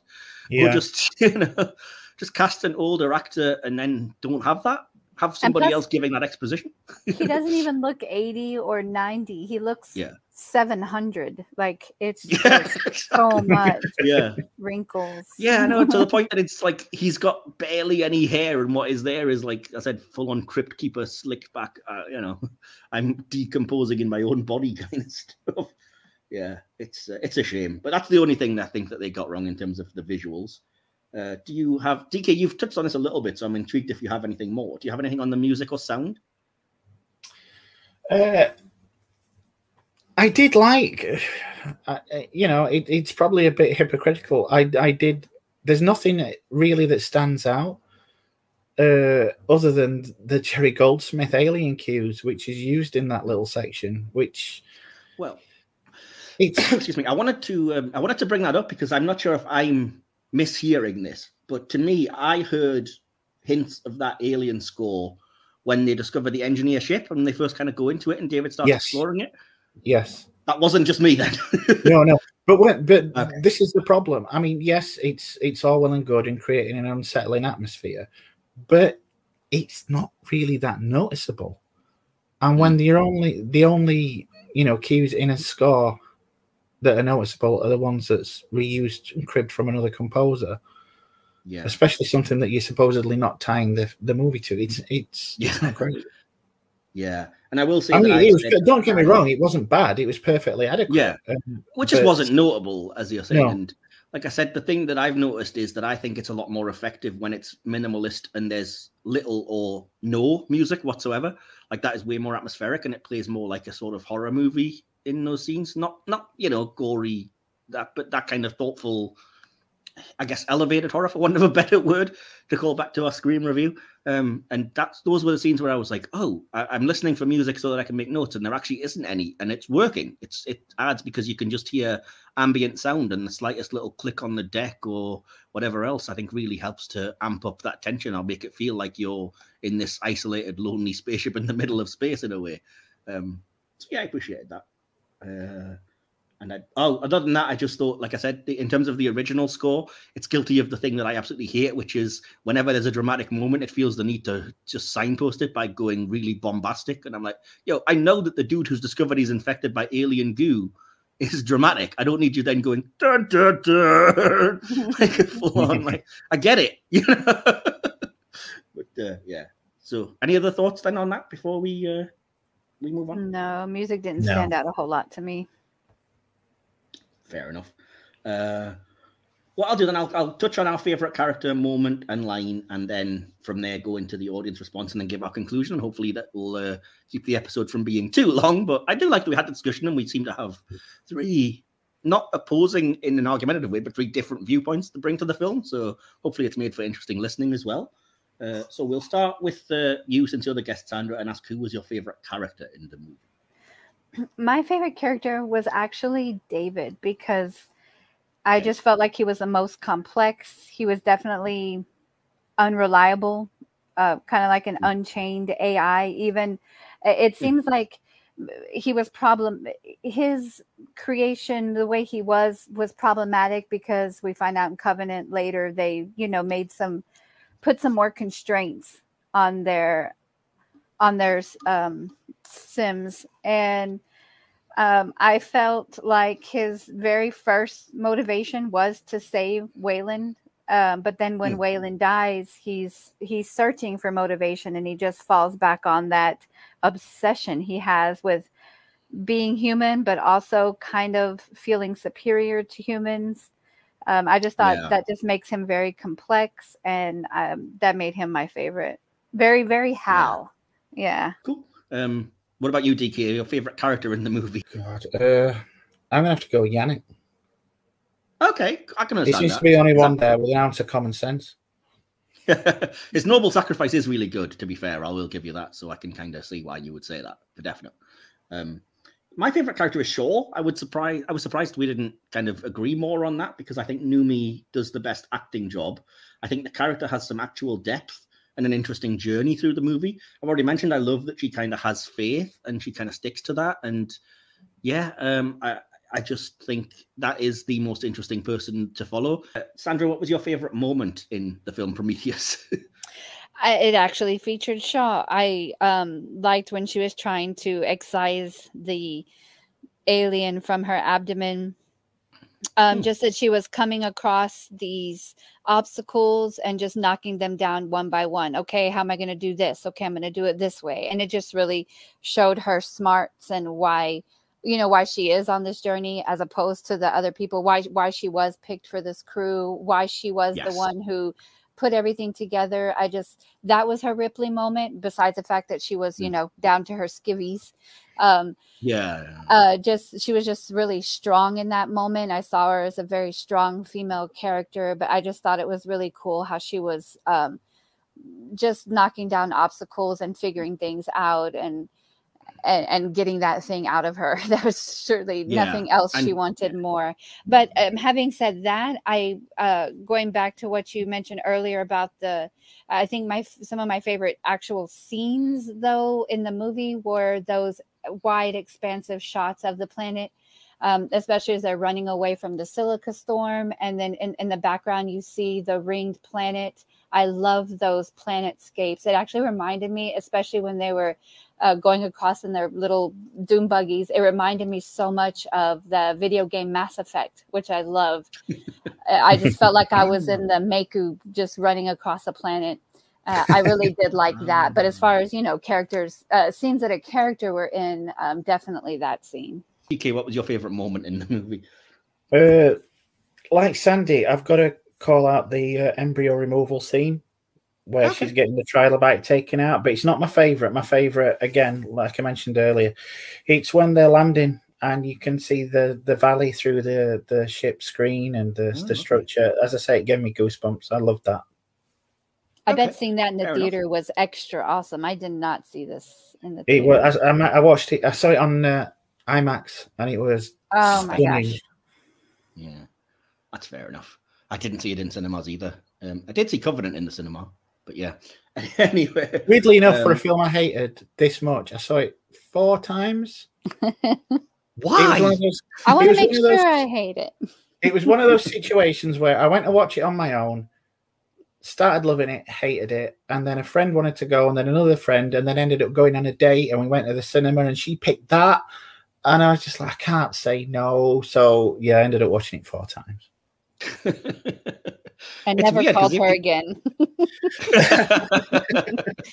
No, he got laid by asking her if she was a robot. Yeah, learned something. She had to prove it to weird. him.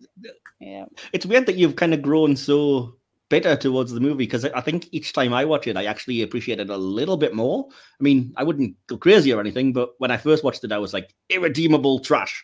And yeah, every time I've watched it since, I'm kind of like, do you know what? I can get something from it. And I don't regret that I own it. You know? I don't get me wrong. When I watched it this time, I wasn't going to, and like I said, but I thought, oh, God, I've written so much about it. I'm intrigued. Is there anything that I'm missing? So I went back to watch it. It did improve, but the only reason it improves is because I'm steeling myself for the idiocy and ignoring the parts that I hate. Other than that, it's fine. DK, for the man who is the actual parent of the MST3K, repeat to yourself, it's just a show, relax. You are very hung up on this idiocy, I have to say. Oh, yeah. Oh, come on. I'm not going to go in there. I've said everything I'm going to say, but if you're going to bring a film out like that, don't have idiots on the ship. Yeah. It's just weird because you would normally strike me as the kind of person that would, I guess, hand wave it away more or be more forgiving. Normally I would if it was one person, if it was 2 people, but it's practically everyone. Fair enough. I can't handle, I mean, you know, and you know yourself, I love some garbage films, absolute garbage, but they know they're garbage. And I think that's the problem I have with Prometheus. It tries to pretend it's more than it is. Yeah, I see that. I see that point for sure.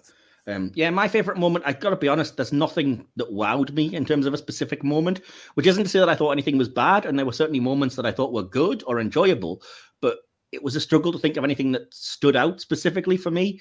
And in the end, what I went with was the scene of the sacrifice of Yannick, Ravel, and Chance, because to me, it's visually, it looks amazing, which is cool on that kind of surface level, you know, them ramming the Juggernaut ship. But also it's the most human moment in the movie, that they're kind of like, we're going to, you know, sacrifice ourselves for the whole of Earth. And I even love that line of, you know, are you guys, if you want to get off, do it now. With respect, you're a ship pilot and you're going to need help. It's kind of like, I love that. I love that moment between them. And yeah, it's a rare touch of, like I said, in this sterile kind of movie that wants to give all the answers and stuff, it's a nice moment of maybe we'll be all right after all, because at the end of the day, we have at least a shared humanity and a kind of love for life, you know, that we are willing to protect. Yeah. Yeah. And honor. Intentional, because as I think it is. I think it is. Saying that all these experts were arrogant. Yeah. I think it is. I think it's there on a very deliberate reason. And I think, that is the point, is it's related perhaps to the idea that, well, life's about the journey, is that maybe God's in all of us. And it's the way of the film acknowledging that as in part as well, this belief of all we need is each other if we are at least open and loving and honorable and all these other nice things. And, you know, humans can be, you know, worthy as well. So yeah, I appreciated that. That was my favorite scene. So anyway, moving on, Sandra, what was your favorite line in the movie? My favorite line is when Charlie tells her, you know, I guess you can take your father's cross off. And she's like, why would I want to do that? And he's just very flippant, and he is kind of condescending and pretentious himself, because they made us, you know, that's it, without even considering that there's more to consider here, that there's another question opened, as opposed to now we have all the answers.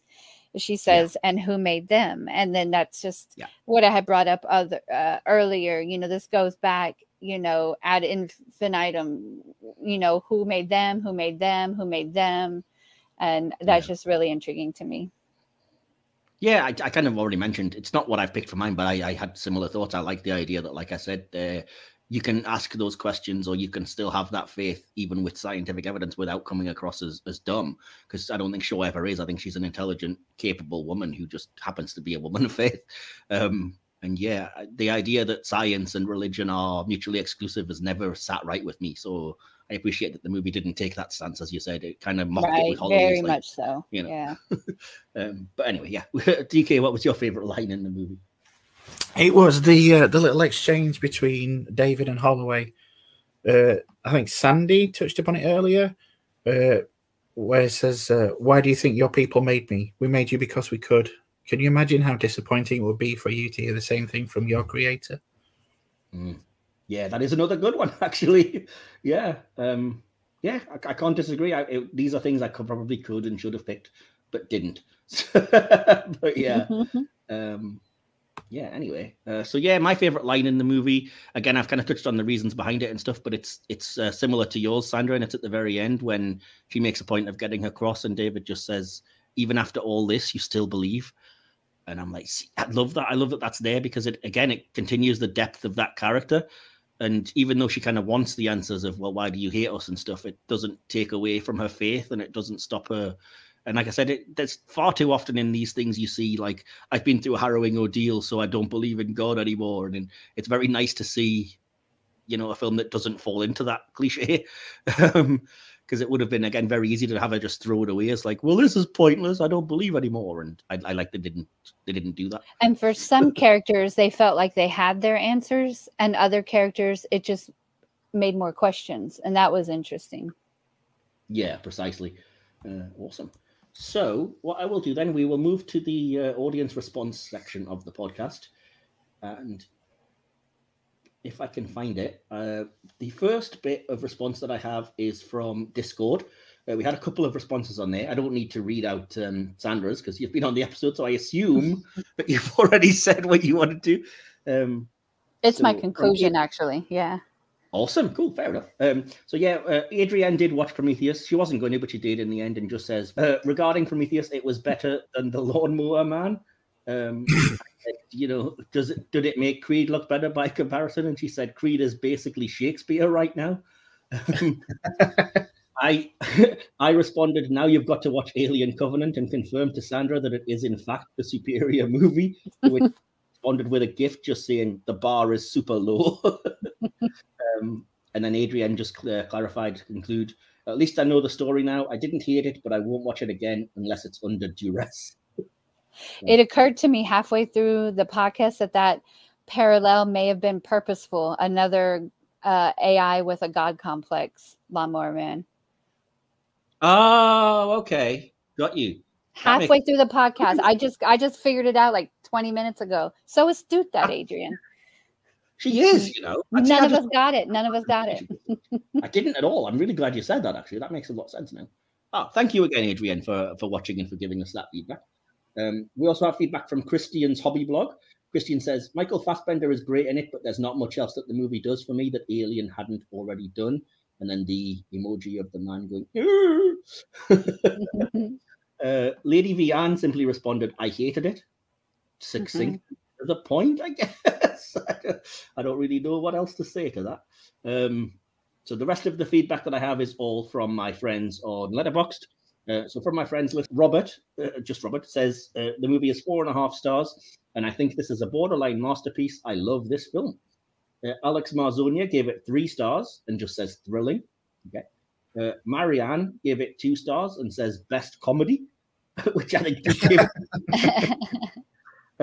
Super Barty Brothers, what a name, gives it 5 stars and says a sci-fi epic that offers great scares and explores the themes of creation, religion, and motherhood. Sign me the fuck up.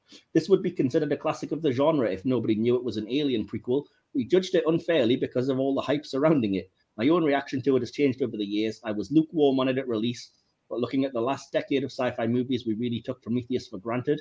I appreciate it more now that I am removed from the hype of Ridley returning to the franchise and that all-time great movie trailer. It's not a perfect movie, but it's much better than the reputation it has. Not a perfect movie. Why did you give it 5 out of 5? It really isn't. It really isn't. Yeah. And it's not anything to do. I fundamentally disagree with that idea that, like, if it wasn't connected to Alien, it wouldn't be better. People would still be idiots. Anyway, that was the audience response anyway, so we're going to move on and give our conclusion and score. Apologies for the super long episode that this will be, but it'll make up for some of our shorter ones in the previous iterations that we've done in the last few weeks. Sandra, again, as the guest, we'll come to you first. You have your conclusion and a score out of 5 stars. Okay. Prometheus overall is a movie I enjoyed, though there are aspects of it that likely keep it off of most people's top 10 lists. The good. Artful direction and cinematography match the energy of the movie, the story, and the actors. Noomi Rapace is a great parallel to Alien's Ripley. Idris Elba, Michael Fassbender, Charlize Theron, and Kate Dickie make this a fun cast to watch. And I don't know why I left out Wong. I would say Guy Pearce as well, but he was barely in it. At least his face, was barely in it, which I think actors, many of them act with their face. Alien-induced body horror is consistent with the franchise and a fun way to drive the plot and deliver information in these movies. What's not a fun way to drive the plot is watching a character act uncharacteristically dumb and careless to drive the plot forward. And that brings me to the bad. If you have to make your scientists careless and asinine to drive the plot forward, I maintain you're not done writing it and you should sit back down and keep at it. Or at least give us a reason, like they're inebriated or they're losing their motivation and not caring anymore. They're having a nihilistic moment, a crisis of faith. But they're like kids trying to run from the yard straight into traffic. Stop and think for a minute. That's just what I just wanted to tell them so many times. And how about don't taunt the cute alien plant, maybe? Damon Lindelof is totally fine leaving dangling plots and using unexplainable technology, which is okay usually and what we've come to expect from him. But it's really annoying in a prequel/origin story. Now we have a big old question mark sandwich. And that's really where they've left us. They've posed questions. We have the Alien franchise. It didn't ask any questions about the origin at all. It just was never even brought up. I never wondered. And then they just brought this like, here, we're going to give you answers. And then absolutely don't do that at all. Speaking of sandwiches, I'm going to sandwich the bad stuff in between the good stuff and leave off with something positive. The story was really unique and thought-provoking, which for me is rare. I really like that the title and ship harkens back to Prometheus and how that is analogous to what happens when we go searching for answers to questions that perhaps should remain a mystery. Aliens movies never ask, how did these aliens get here, but rather, how can I survive them? So while it's a departure from the franchise in that respect, I appreciated the recipe for primordial ooze being shown in the first scenes of the movie. Overall fun addition to the Aliens franchise. Okay, or AKA movie little bit bad, movie mostly good. Exactly. For me, my feelings on what an average movie is a 3. That's what I gave it. I felt, in the grand scheme of things, it was average because of the little bit bad, mostly good. 3 is my star. That's fine. I would even say it's justifiable if you thought it was above average, slightly, which 3 would be perfectly acceptable. A 3, yeah. Yeah, you do think it's more good than bad, 3 out of 5 makes perfect sense to me. Awesome. Cool. What about you then, DK, dare I ask? Imagine it's Christmas morning. You're at the Scott household. Ridley smiles and hands you this gift. It's beautifully wrapped in the most alluring paper you've ever seen, and finished off with a bow so exquisite you can only imagine the effort it took to dress it up. It feels so special, in fact, you're afraid to open it. But open it you do, tearing at the paper, tentatively at first, then more frenzied. It's only as you tear off the last sheet covering the package that you notice a dark patch at the base of the box you've just unwrapped, a strange odor. It makes you wary, but you proceed to tear open the box and look inside. And just as you're about to peek in there, the bottom falls out, dropping its contents to the floor with a wet thud, and you discover the gift is simply a pile of decomposing animal intestines. Oh, I thought you were going to go a different way with that. But no. What can I say that I haven't already? I don't out and out hate this, but it comes pretty close. It's a good-looking movie. It's got some beautiful cinematography.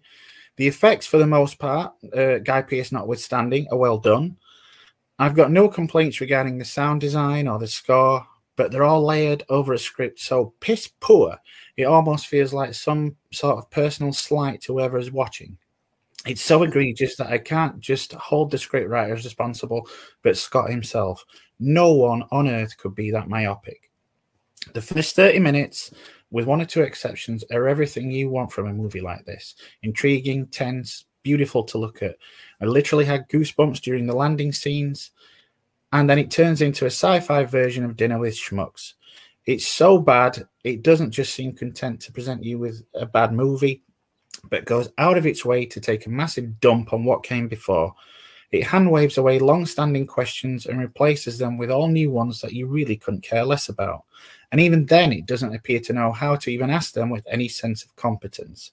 It has no idea if it wants to be a standalone movie or part of a franchise, but either way, it shits the bed. Just no. And I've given it 1.5. Oh, yes. Ooh. Your disappointment is palpable. Yes. Side note, I am that myopic without my glasses. Yeah, that's fair. I think we've all felt like that at times.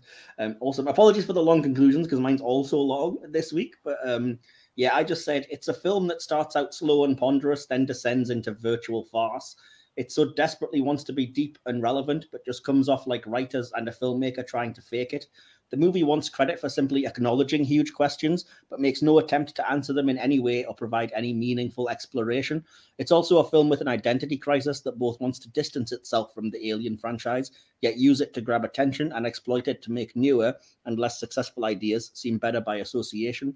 There's some good stuff here, though. It's often visually stunning, and Scott is clearly a talented director with an eye for great staging and mise-en-scène. The new creature designs are mostly pretty good, albeit too fleeting to make that much of an impact. The cast are great, though the performances are occasionally a bit too restrained for my taste.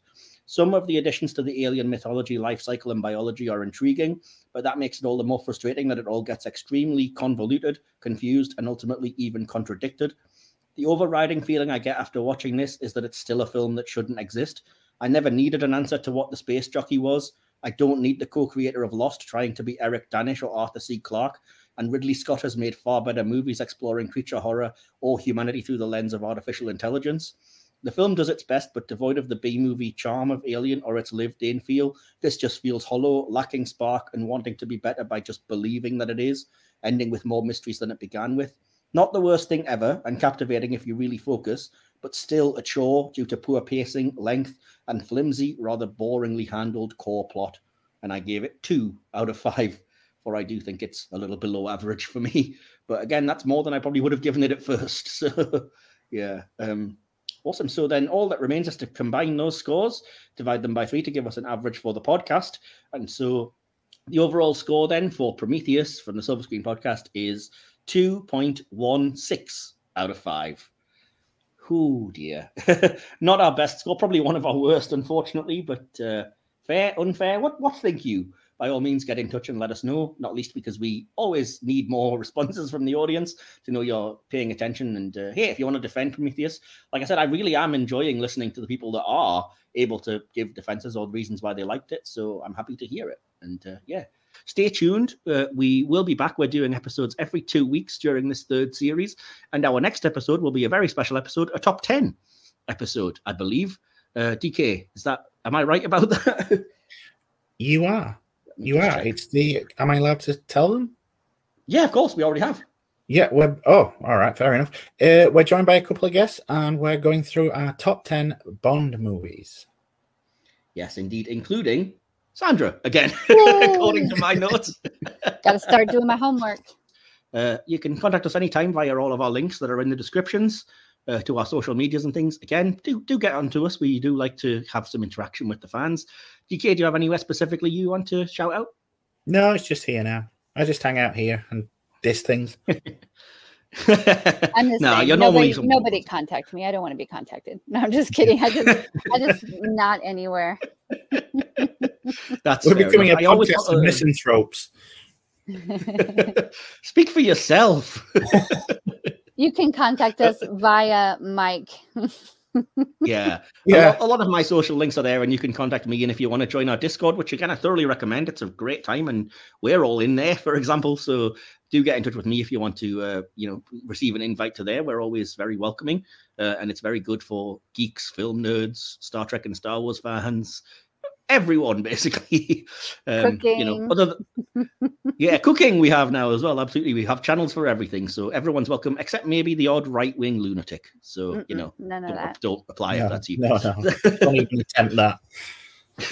Precisely. So, no, again, I think this was a really great episode. It's justified its length, but sorry if you had to break it into a couple of listens or something. And thanks again to Sandra for joining us, to DK for assisting me in hosting this little venture. And remember, in the epic words of Arnie, we'll be back. I'll be back.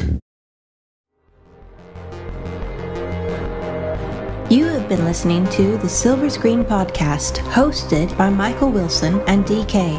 Created, produced, and edited by Michael Wilson. Behind the scenes sections and additional material produced by DK. Music by Timeless Journey. More information can be found at soundcloud.com/Timeless Journey.